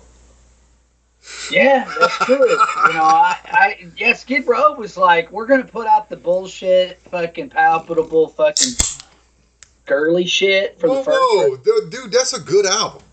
No, it's not. And then we're gonna do that and get all the pussy, and then get all the money and get all the record sales, and then after that, when we've made all the money, we're gonna just do what the fuck we want and rock for real, and that's what they did. They got heavier. They got heavier. And I'm sorry, but Slave to the Grind, Subhuman Race, shit all over fucking Youth Gone Wild or whatever the fuck that fucking record was Do called. not disagree. It's just called self-titled, just called Skid Row. Well, it sucks. Do not disagree. New Jersey band with a Canadian singer. After having a couple other singers, so Skid Row's known for getting rid of people that make them sound good. What do you guys think about this new singer? To be honest, I don't know about his how he is on stage, but he sounds pretty fucking good. This new guy. Honestly, Scribble, I haven't really bothered to check. I'm going to have to do that. I mean, I can't blame you. When you go through 8 singers a fucking year, it's kind of hard to keep up with them. Right. I just get to a point where it's like, when you've had more fucking singers than the Mormon Tabernacle Choir. Whoa. Are we recycling jokes now? So this is your thing, the Mormon Tabernacle Choir? Because I get in trouble for saying Metallica was better when Dave Mustaine fired everybody. Yeah, but you've said that about 1 billion times already. This is the second time. Okay, that's number 2.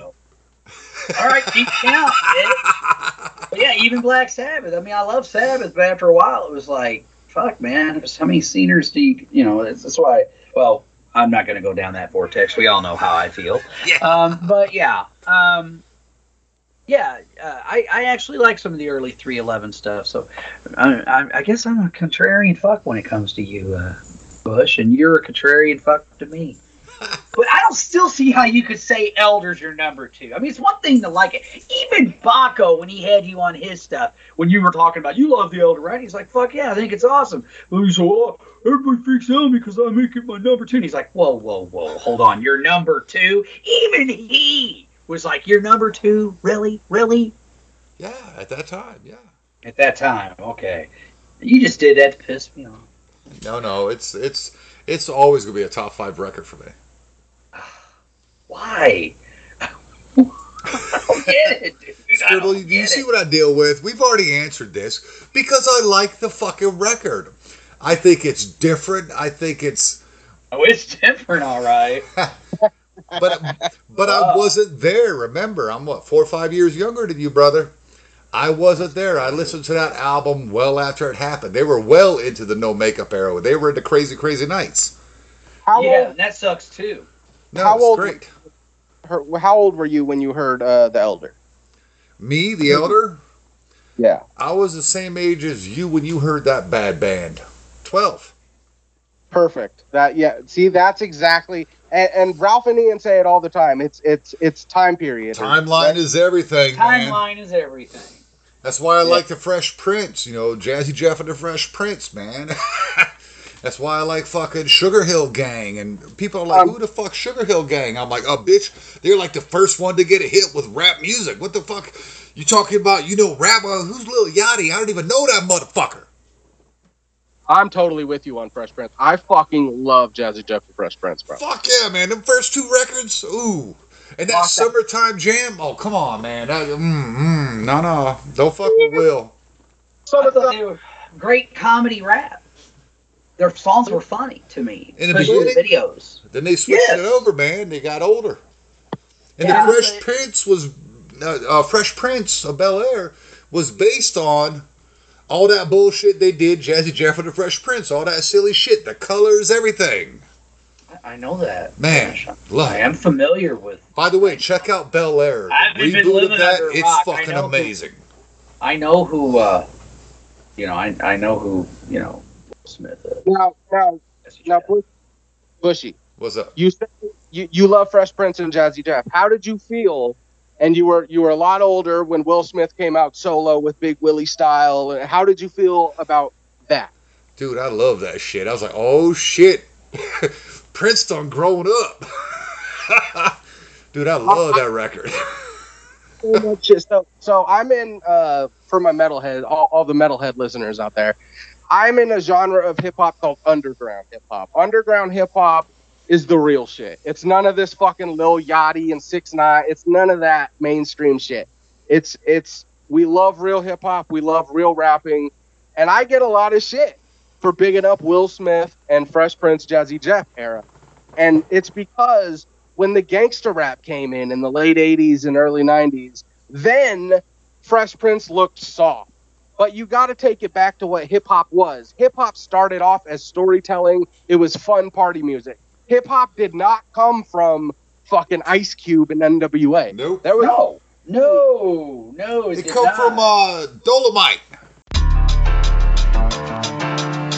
In a state of suspended animation are the awesome creatures, the leviathans that roamed the earth at the dawn of time. Oh no.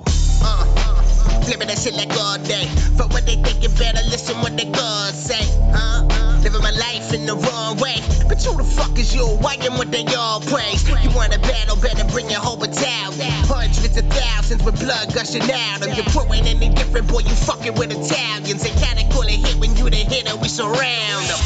Keep the beats, run the crowd bouncing. That red, white, and green supreme flows astounding. The malice that builds in my core is a balance. Genetically the spawn of a whore and an addict, yeah.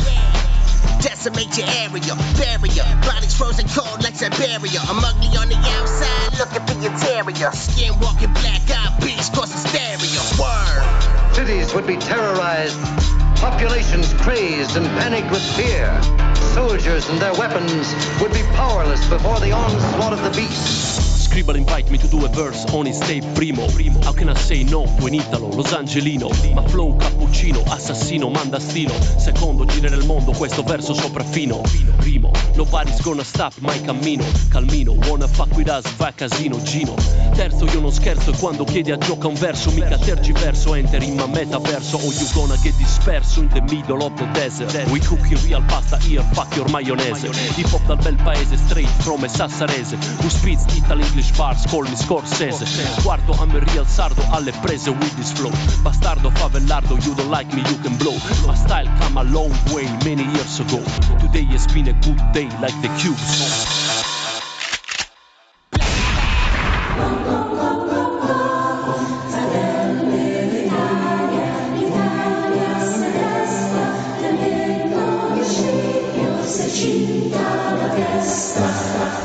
Dolomite, yeah, dude. All right, you want to go way back, Dude, bro. Dolomite started hip hop. Don't fuck with me, dude. I know the genre. I love me some hip hop and rap. But it's frustrating, especially because most of my friends are metalheads, so they don't understand the history of hip hop. So their idea of hip hop is NWA and the gangster rap shit, Pac and Biggie. But it's like, yo, that's not where hip hop came from. You got to respect where the fuck it came from. And when Fresh Prince and Jazzy Jeff came out, Fresh Prince was one of the best fucking storytellers. He may not be a lyrical miracle guy. He may not be KRS-One, but he best fucking storytellers. Ooh, talking KRS-One. Hell yeah. He was hanging with Cool T Rap. He was hanging with KRS. He was hanging with LL. And not one of those motherfuckers looked down like Will couldn't rap. Not one. For real. So, all right. Well, so, I mean, hey, and that's really cool because I was going to interject with that when you were mentioning the gangster rap. I mean, I always looked at gangster rap. To me, that was to rap and hip hop. Kind of what, I'm going to just say it, what thrash metal was to metal. It was extreme.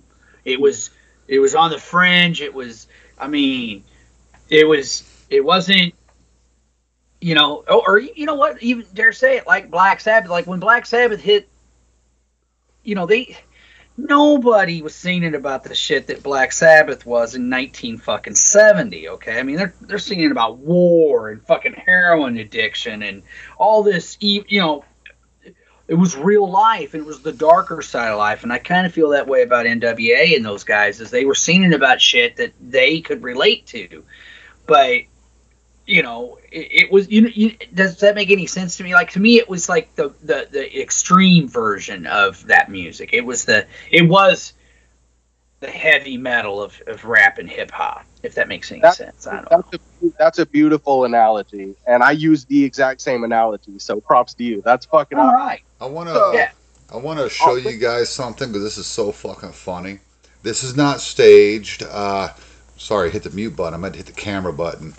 I always write show notes. Episode 119, Rap Can Be Metal with Scribble. That's the name of this show. Beautiful. Oh, cool. So that's fucking funny. And There's notes and stuff. And then I canceled the news story. I do want to talk about that story. But I canceled it because I wanted to have a conversation with you. When it comes to rap and hip hop and things like Will Smith and Sugar Hill Gang and things like that back in the day, that hardcore shit still existed. Master P was out there, baby. Yeah. He was out there. He was singing about ghetto dope, man. He was telling you how to fucking make crack. I mean, that kind of rap existed. NWA did something that you seem to hate, Metal Mike. NWA made gangster rap palatable. While they fought, they had to fight. While people like, Master P were underground. NWA was out there and getting recognition. Bands like, or groups, let's call them groups, Jazzy Jeff and the Fresh Prince, yeah, they made it funny, they made it lighthearted, but they were still talking about real shit. I mean, parents just don't understand.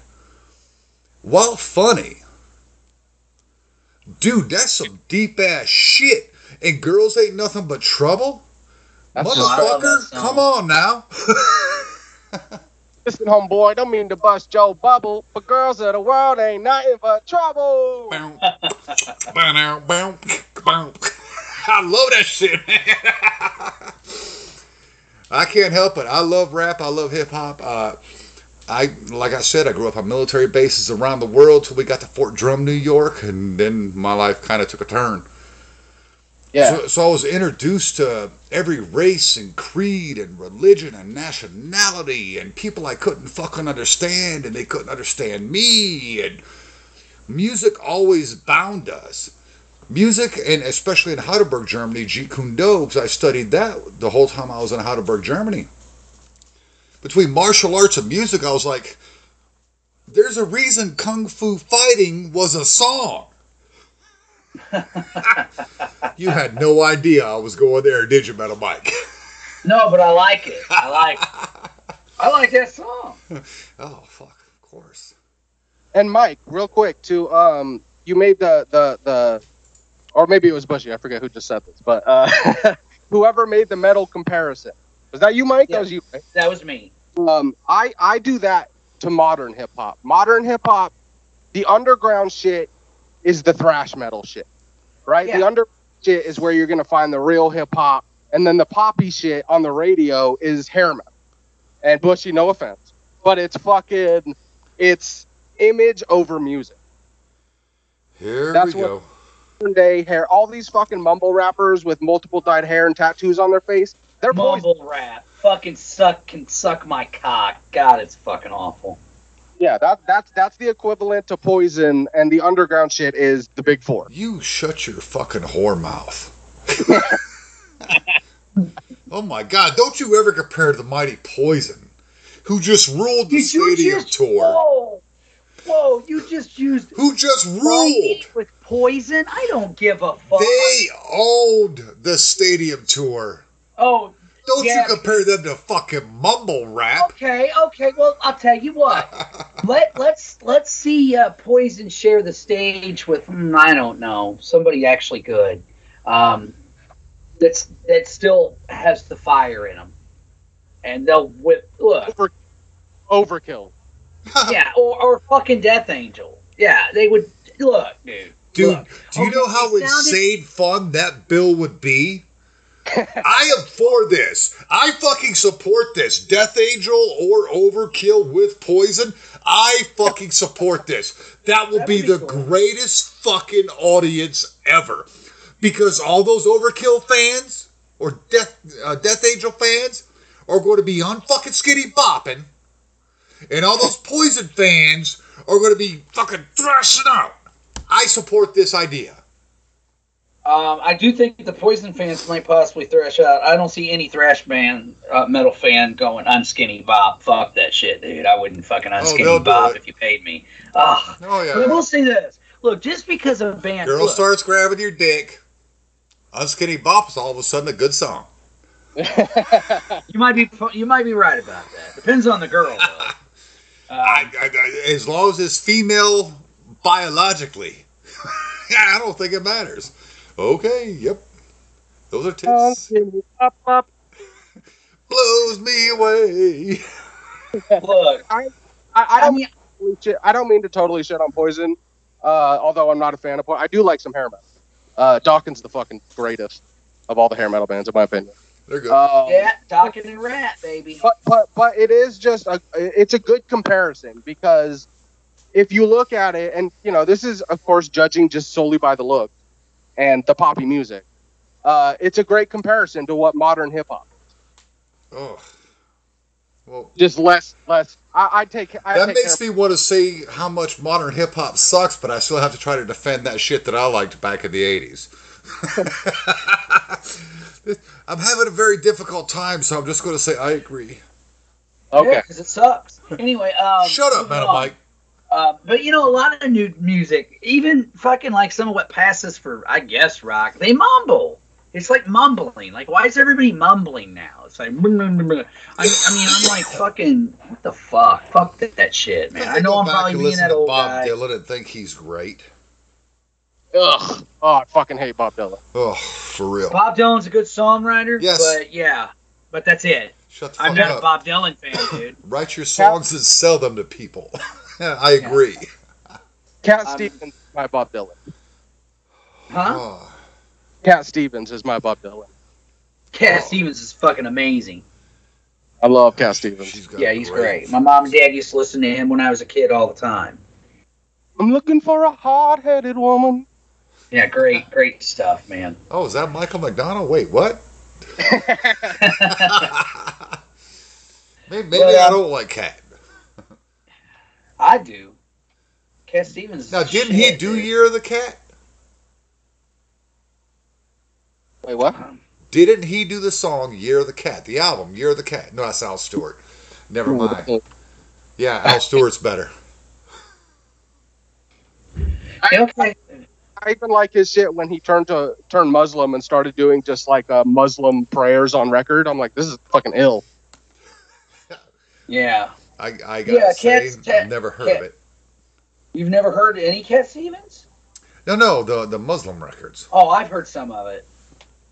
My mom and dad, they used to fucking play Cat Stevens and Fleetwood Mac and the Eagles and all that stuff, so I was familiar with that kind of music, too. Okay, so yeah, Al Stewart's in that fucking genre, the Elton John, okay. Yeah, of course, yeah. Because Year of the Cat's a great song. How come I get no credit for Year of the Cat? Oh, because we were talking about fucking Stevens. Yeah, all right. Hold on, Bill. Hold on. You listening, Bush? There's your golf clap, all right? Fuck. He's just jerking off to my voice. Besides, man, you still fucking lose a bunch of points for fucking championing the elder like you do. Anyway. Well, it is what it is. Yeah, we've enjoyed having you on. You've got to tell us about your hip-hop thing. What's going on there, man? We have to know where all your socials are, what you got for music, what's going on. Tell us about your new label you're trying to put together. What's up? Yeah. So, like I said earlier, I just got this label imprint, Black Nobility. I'm looking for... If you're fucking talented and your music bangs, that's all I give a fuck about. I don't care if you're a rapper, a metal band, a fucking indie songwriter. If you're dope, you're dope. As far as music, I'm working on an EP right now. I just dropped an EP in February called In Their Blood and From the Gutter. which is it's all based on Berkowitz, the Son of Sam shit. Oh yeah. Oh, My dad actually garnered him. What? My dad actually garnered him when he was Really? a corrections officer in New York State. Wow. That's fucking crazy shit, dude. It's pretty insane when you think about it. That's probably the most notorious serial killer still alive. Oh, yeah. So I did a whole EP. Netflix had a great documentary. Yes, they did. So I watched that and I got inspired and I did this EP.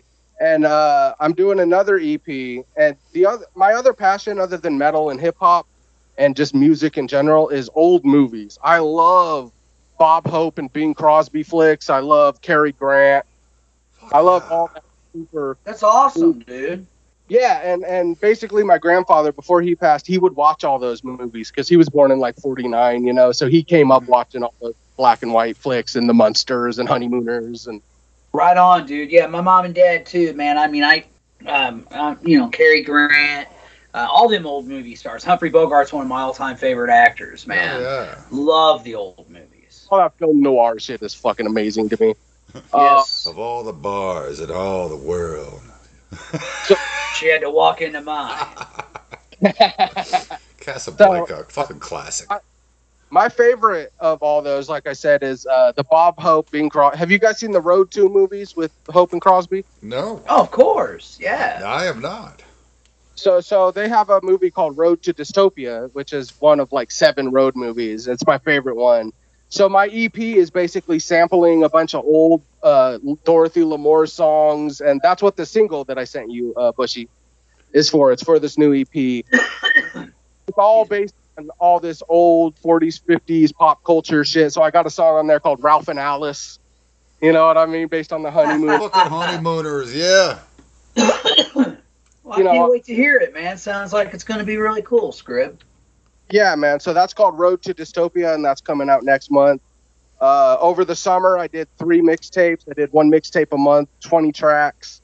Got all kinds of dope features on there, including Matt Brunson from Crowbar is on there. All kinds of fucking crazy shit. Cool shit. That's awesome, dude. Crowbar rules. Now, how do people find all this stuff? You can go to scribble.bandcamp.com. All my music is there. It's all online on Spotify, iTunes, all that shit. And and my last record that I released is still doing well. It's called Black Eyed Children. I got Marcos from POD on there. I got Chris Barnes, Cannibal Corpse, 6 Feet Under, doing the intro. So go check that shit out. That was my last record. That's awesome, dude. And if you could, make sure you send us all the links to that stuff. That way Bushy can put it in the show notes to where when we post it, they can... I already got it, baby. Oh, okay, cool. All right, man. I did my homework, bitch. Whoa, dude. Whoa. Yeah, we have been hanging out with Scribble, rapper extraordinaire, but a wicked fucking metalhead, and a guy that I like 95% agree with. He's check out Scribble stuff. I will put everything in the show notes. Dude, you fucking ruled. I really didn't know what to expect. As a guy soliciting himself to come on the show, with Mark on Taylor, I know what I'm going to get. With James West, he had already done Mark's show, and I felt he had to do better, so I brought him in. After that. But no, you did a great job. I really appreciate you. We'll have to do this Megadeth thing. That is something that has got to happen. Abso-fucking-fruitily-tootly. Oh, for real. Yeah, we got to do a retrospective on Megadeth, man. Part 1. Only because I like Sid Haig so much, and I love the Tutti Frutti thing. You got away with that. You were almost fired for a second. I was like, nope, got to scratch that. Then I'm like, no, fucking Devil's Rejects. Come on, it's great. Which, by the way, I can't wait to watch the new Monsters. I don't care what people say. I love Rob Zombie's movie. I even loved his remake of Halloween. Not the second one. But the remake. See, I prefer the second to the first, but I'm with you. There's only one Rob Zombie movie I haven't liked, and that was that first one, the witchy one. I didn't like that. Oh, the Lords of Salem. Yeah, I didn't dig that. Yeah. I took this girl I was seeing. We went and saw that for a first date. Not a good first date movie. No, it's definitely a good last date movie. Yeah. I even like 31, dude. And for the Munsters, I'm not going to give you any spoilers. But what I will do is give you some advice. Understand you're making a reboot that is very true to the original series. And what I mean by that is that was a movie from the 50s, 60s. So the 60s. humor is very 60s. Yes, 60s, Metal Mike. Thank you. The humor is very 60s. It's a beautiful thing to watch visually with it in full color. Yeah. It's quirky. It's silly. I did not expect this from Rob Zombie. This is the guy that gave us The Devil's Rejects, okay? This is the guy that gave us House of a Thousand Corpses. Fuck the Halloween movies because everyone shits on those. But those two movies are fucking terrifying in the exploitation, 60s, 70s exploitation horror film genre. They're fucking terrifying. And I even thoroughly enjoyed Three from Hell. I'm telling you, this is such a different angle. This is a PG movie, and you get PG content, and it's fucking brilliant. And what did people expect? Him to go fucking make the Munsters a fucking gore fest? Like, people, right? People were shitting all over this, but as a hardcore zombie fan, I knew it was going to be good because if you know anything about Rob Zombie, he loves the Munsters. And so I couldn't see him doing anything that would fucking bastardize it. No, it's great. And even our good buddy Vince Cavanaugh, he hates fucking Sherry Moon Zombie's portrayal of Lily Munster. And I'm here to tell you, man, she did a good fucking job. It is 100% completely overacted. The entire film is 100% overacted. And actually, the guy that plays Grandpa might steal the movie. But it is so good. It is so good. It's going to be a Halloween treat for those that like horror, even the campy horror, for years to come. That's my prediction on the Rob Zombie, The Munsters. Metal Mike, have you seen The Munsters yet? I have not. Desire? I am curious about it, yes. I'll probably check it out. You have My brother Marky is really looking forward to it. That's something I don't know if you know about Mark. My twin brother loves the Munsters. Oh, he'll hate it then. Your twin brother Mark, he'll hate it. Why do you say that? Because I think he's in a mindset where I don't know the man personally. He's very excited about it because he loves the Munsters. Like, he loves them. You know, he even liked the movies they did later, and you know, he just loves that IP. Okay, then he might be good. So I'm just thinking of because of, you know, his history is such that he would hate it. No, the naysayer in my family so far, he won't even watch it as my older brother, but you know, he's an angry, bitter old fucker. Yeah. I don't know why he's the only one in your family that has all his fucking hair. I know. Dirty fucking whore, by the way. By the way, we need a new intro where I can hear cue the applause. Okay. Oh, really? We need a new one? No, that was a shot at him. That was just a shot at him. Okay. Well, hey, I do have I bought him a new computer, so we're going to get him up and running again.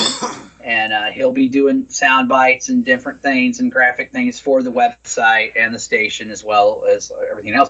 Because he's wanting to be on the show. He's all like, well, I want to be on. I'm like, well, dude, I can't get you on until we replace your computer. It's pointless to even try now. So, but yeah, Scapegoat's going to be, he's going to want to come on. You ever had your brother on the show? I feel like I've heard. No, you've heard Kane. You've heard my nephew, his son, DJ Kane. Okay.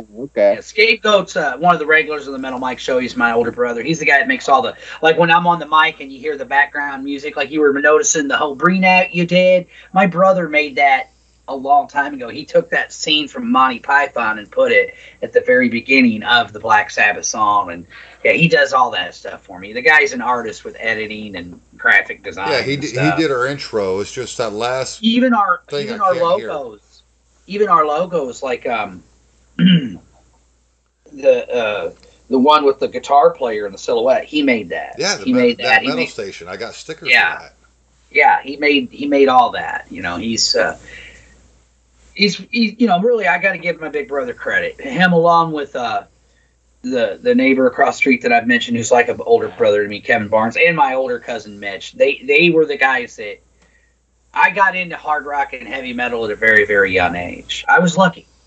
You know, I mean, most people my age, like if they got into that, like Kiss, their first Kiss album might be Love Gun at the earliest. You see, where mine was Alive.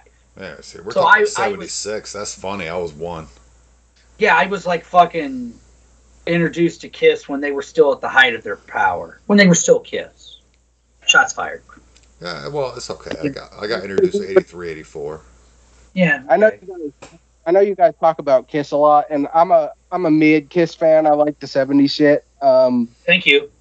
But I gotta say, like I told you earlier, like I grew up listening to Slayer and heavy shit, right?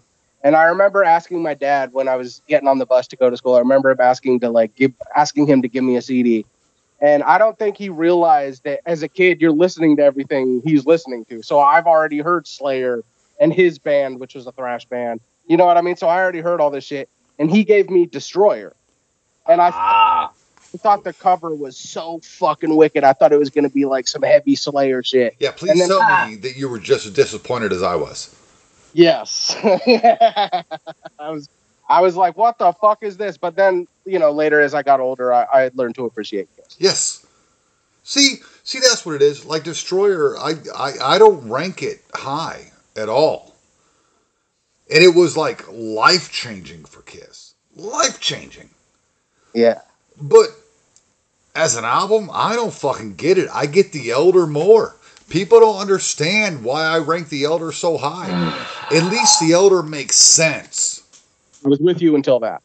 No, yeah, you had me, and then listen to me, hear me out. Fuck the lyrical content or any of that. Musically, this album makes sense. It's not scattered. I really feel Destroyer is a scattered fucking album. I mean, King of the Nighttime World, man, what a rocker. Detroit Rock City, what a rocker. Do You Love Me? God of Thunder, Sweet Pain. I'm sorry. I think Destroy. Now, is it my favorite? No. At one point in time, it was, though, believe it or not. It was the second Kiss album I ever heard after Alive. There was a time it was my favorite too, Metal Mike.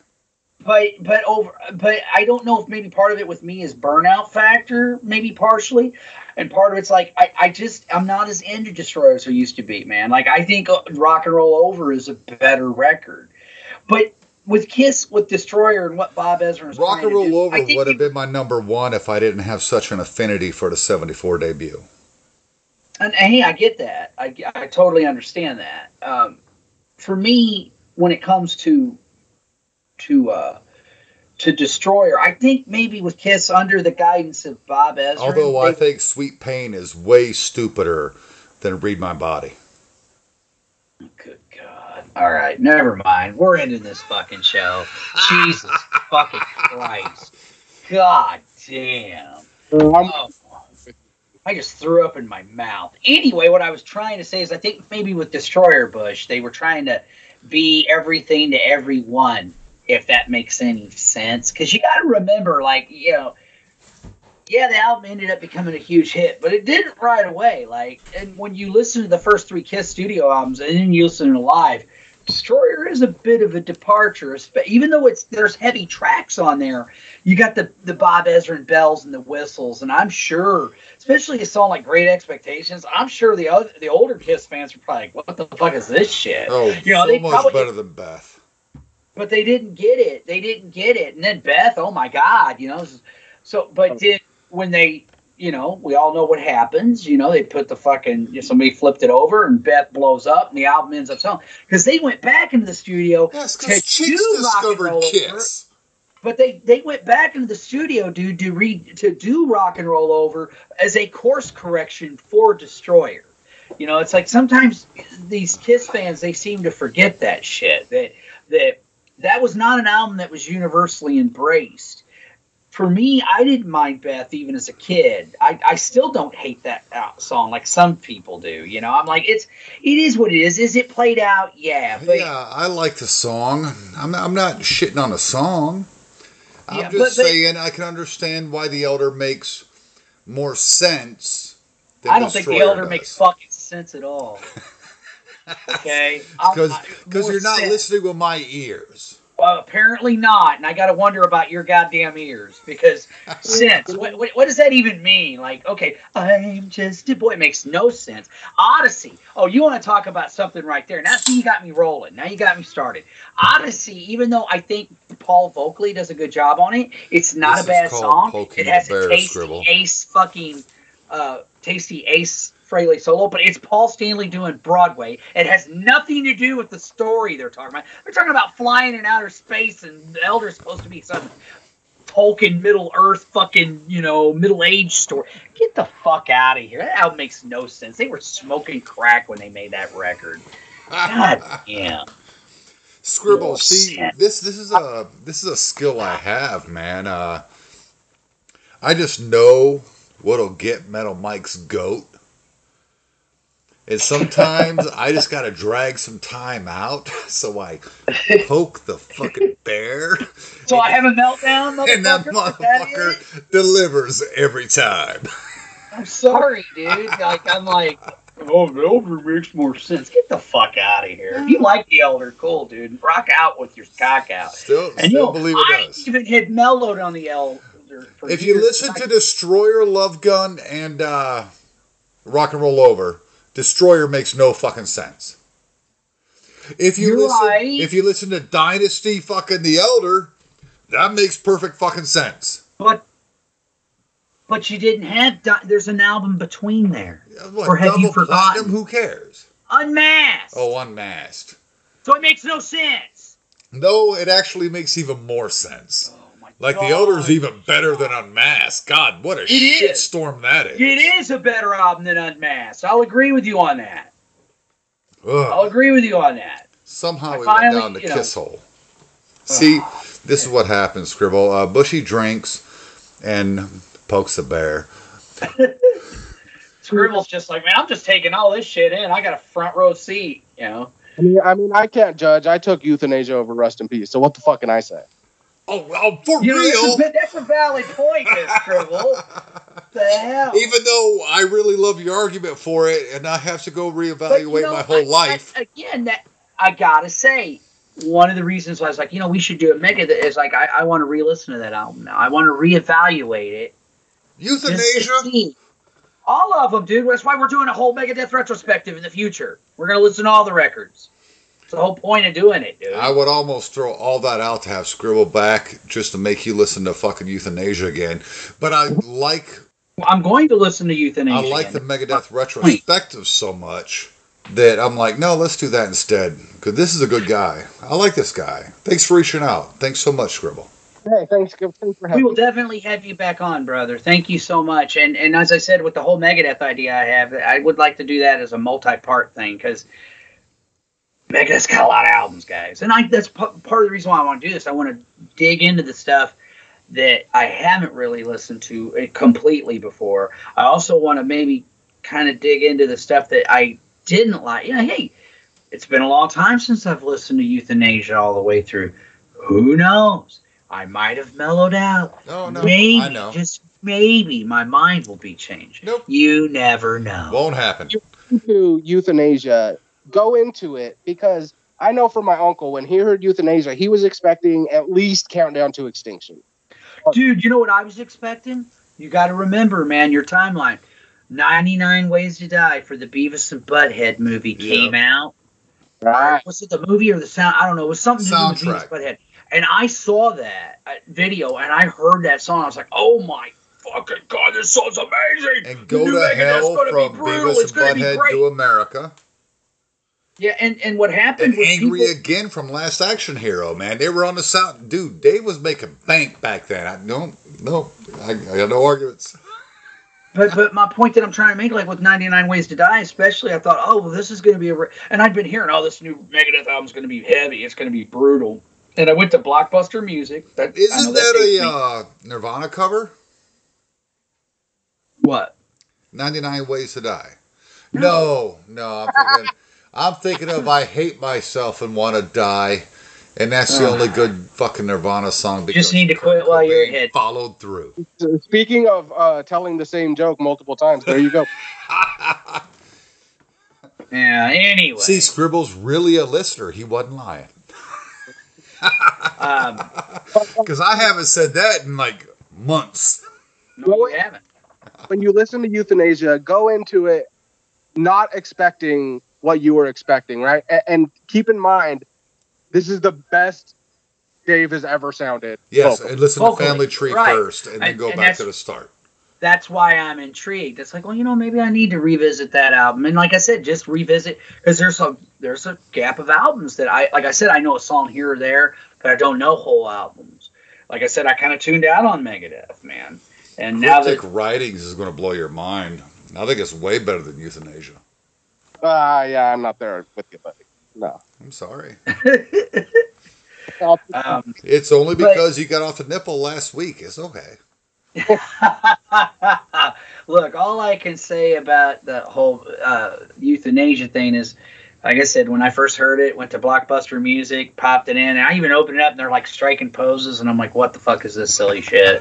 Like, it totally and it didn't grab me. I gotta be honest with you, it did not grab me, man.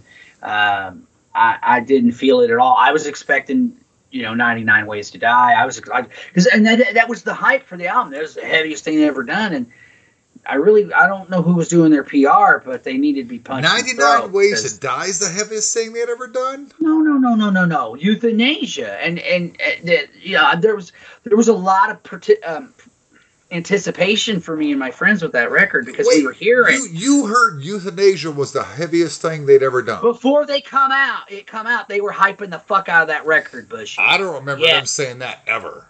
Oh, I do. We're talking about it on KC95, motherfucker, and I'm telling you, it's supposed to be the heaviest Megadeth. And I'd heard 99 Ways to Die, and I was like, yeah, if it sounds like that, this album's going to rule. And Mustaine and Company had never disappointed me before.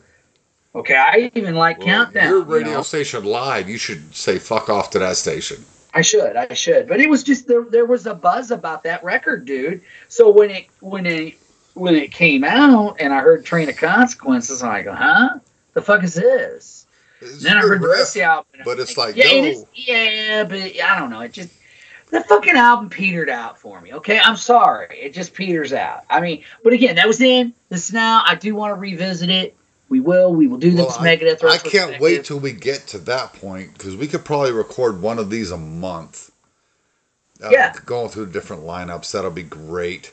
Yeah, it is time for us to get out of here. And we can talk about it off mic. Totally, man. And does anybody want to plug anything other than, are you good, Bush? No, I want to plug Scribble shit, but he's got to say it again. It's all going to be in the show notes. You sent me all the information. Where can we find you? You have merch. You have a record label.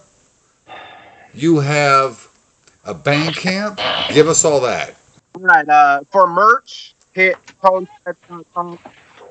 For music, hit Spotify, iTunes, all that shit. Scribble.bandcamp.com.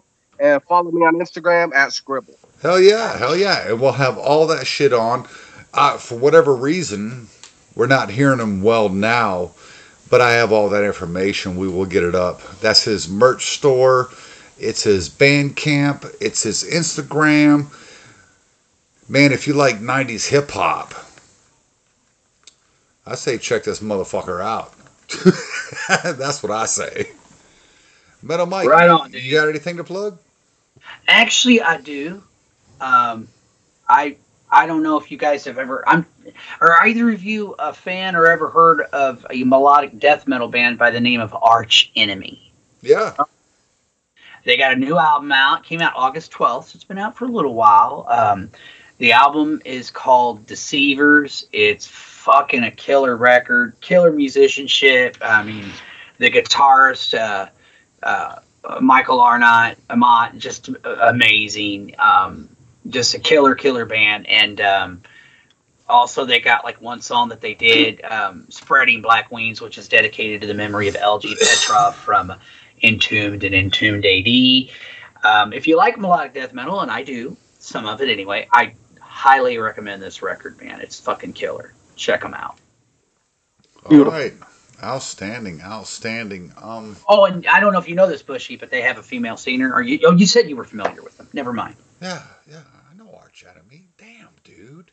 I don't know. You're kind of a poser. Yeah. Oh, bitch. Oh, I'm teasing. I kid. I'm just fucking. And I would do some totally poser shit. I had nothing to plug until now. Oh shit! Here we go. If you like hip hop, if you like metal, if you like country, go check out Upchurch, man. He does some cool shit. And check out our boy SKRIBBAL at all his social medias, his band camps. Give him some love. Man, this is a metalhead that does hip hop, and his music's good. You have heard it throughout this episode. This dude's got some rhymes. He's got some beats. Man, it's good shit. Make sure you check SKRIBBAL out. Make sure and check out my boy Ryan Upchurch up there in fucking Nashville, Tennessee, because that motherfucker does country rap, and he does it fucking ghetto gangster. modern Kid Rock style. Say that again? I consider him like a modern Kid Rock. No, he's harder than Kid Rock. Yeah, no, but if you know, like, first of all, his biggest influence is Kid Rock. Well, yeah, I love Upchurch, dude. Upchurch is a bad motherfucker. Right on. I'll have to check it out, man. And also make sure you check out all the amazing DJs at thatmetalstation.com. And support the station, support this podcast, and check out our other fellow podcasters, the Rock and Metal Combat Podcast, the Freeform Rock Podcast, the Mark and Jerry BS Sessions, the Rock All Over You Podcast, Decibel Cobras Geek, and Fire, Rock Decibel and Pod. Geek. SKRIBBAL, you got a fucking Killer Lip Biscuit fucking podcast. What's that called? Chocolate Star what? Chocolate Starcast. Oh yeah, check that shit out too. We gotta get out of here. Now, brother, you've listened to our show, obviously, because you reached out to us, which doesn't happen much, although Abby K. Metal Mike reached out to us. Oh, did she? Yes. Oh, cool. Yes, sir. Awesome. So it's like two people reached out to us. That wasn't Mark Taylor. Well, now, I've got a few other people that have reached out to us, so, you know. It's all your fucking family. That doesn't count. No, you're wrong. Drunk ass, you just forget shit, I tell you. All right, man, moving on. I forget all the time. Now you made me forget what I was saying. What?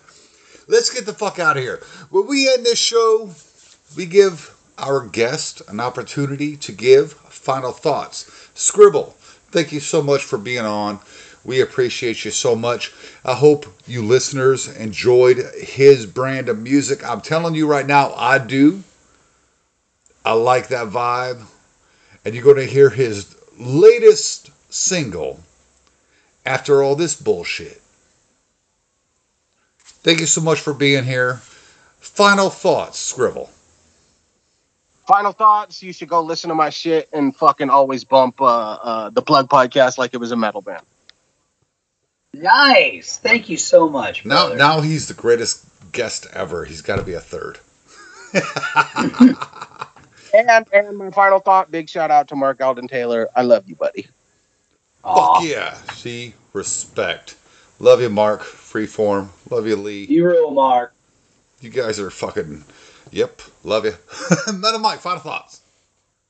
Well, one, I want to humbly thank SKRIBBAL for coming on. Thank you for supporting the podcast, and looking forward to hearing some more of your stuff, and also looking forward to our future Megadeth Roundtable retrospective.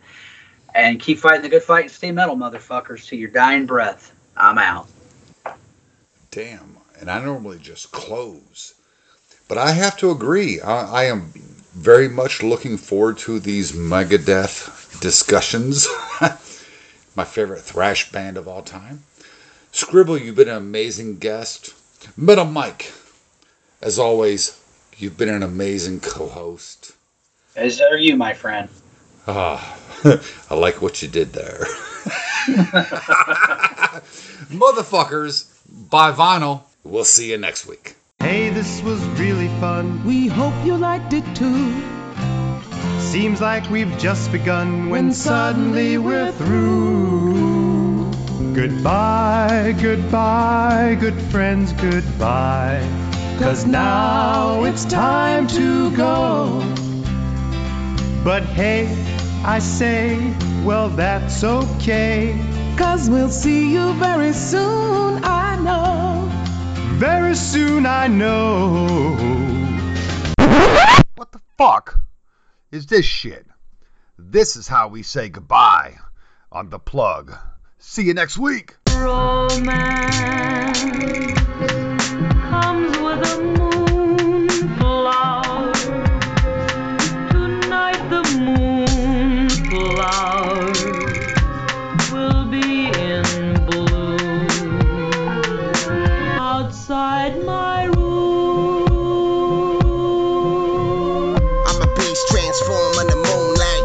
When the sun go down and my crew strike, better move, we come through like it's doomsday. Unprepared, you get popped if you don't move right. She told me she don't wanna see me shining this gun. I told her you knew what it was, finna get hung. Why you mad when the outcome is income? You wasn't mad when that head got a 6 months. In the sun, on the beach in Cancun, living free in the breeze, eating lobster for two.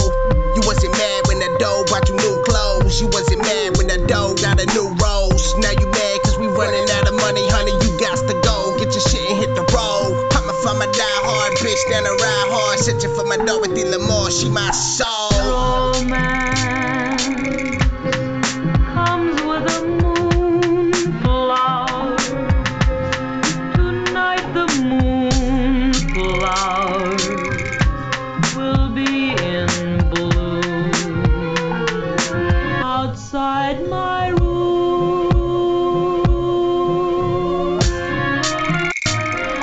Searching for my Dorothy Lamour, Madonna Latour, Macarena, my Lucia Maria. I've been searching for my Dorothy Lamour, my Princess Amor, Malala, my Lolita Sierra. Yo, somewhere out there looking for a man, I could be there. Jenny Apollo, no Romano, best believe that. Never got a look before I was a Ryan Crook. Weeks looking for work with no hope, now I'm off the books. So I took to the street, feeling stuck all alone on my own with the chrome tuck. Luck running out, running cold stone. Wish I had a home and a beauty that can move me from the bitterness I've known. Gotta thrive when the world that you allow, don't let it fade me. See the shady side daily. Maybe my baby is waiting to take me away from this old place. Lately I'm crazy. Damn. Romance comes with a moon cloud. Tonight the moon cloud will be in bloom outside my room.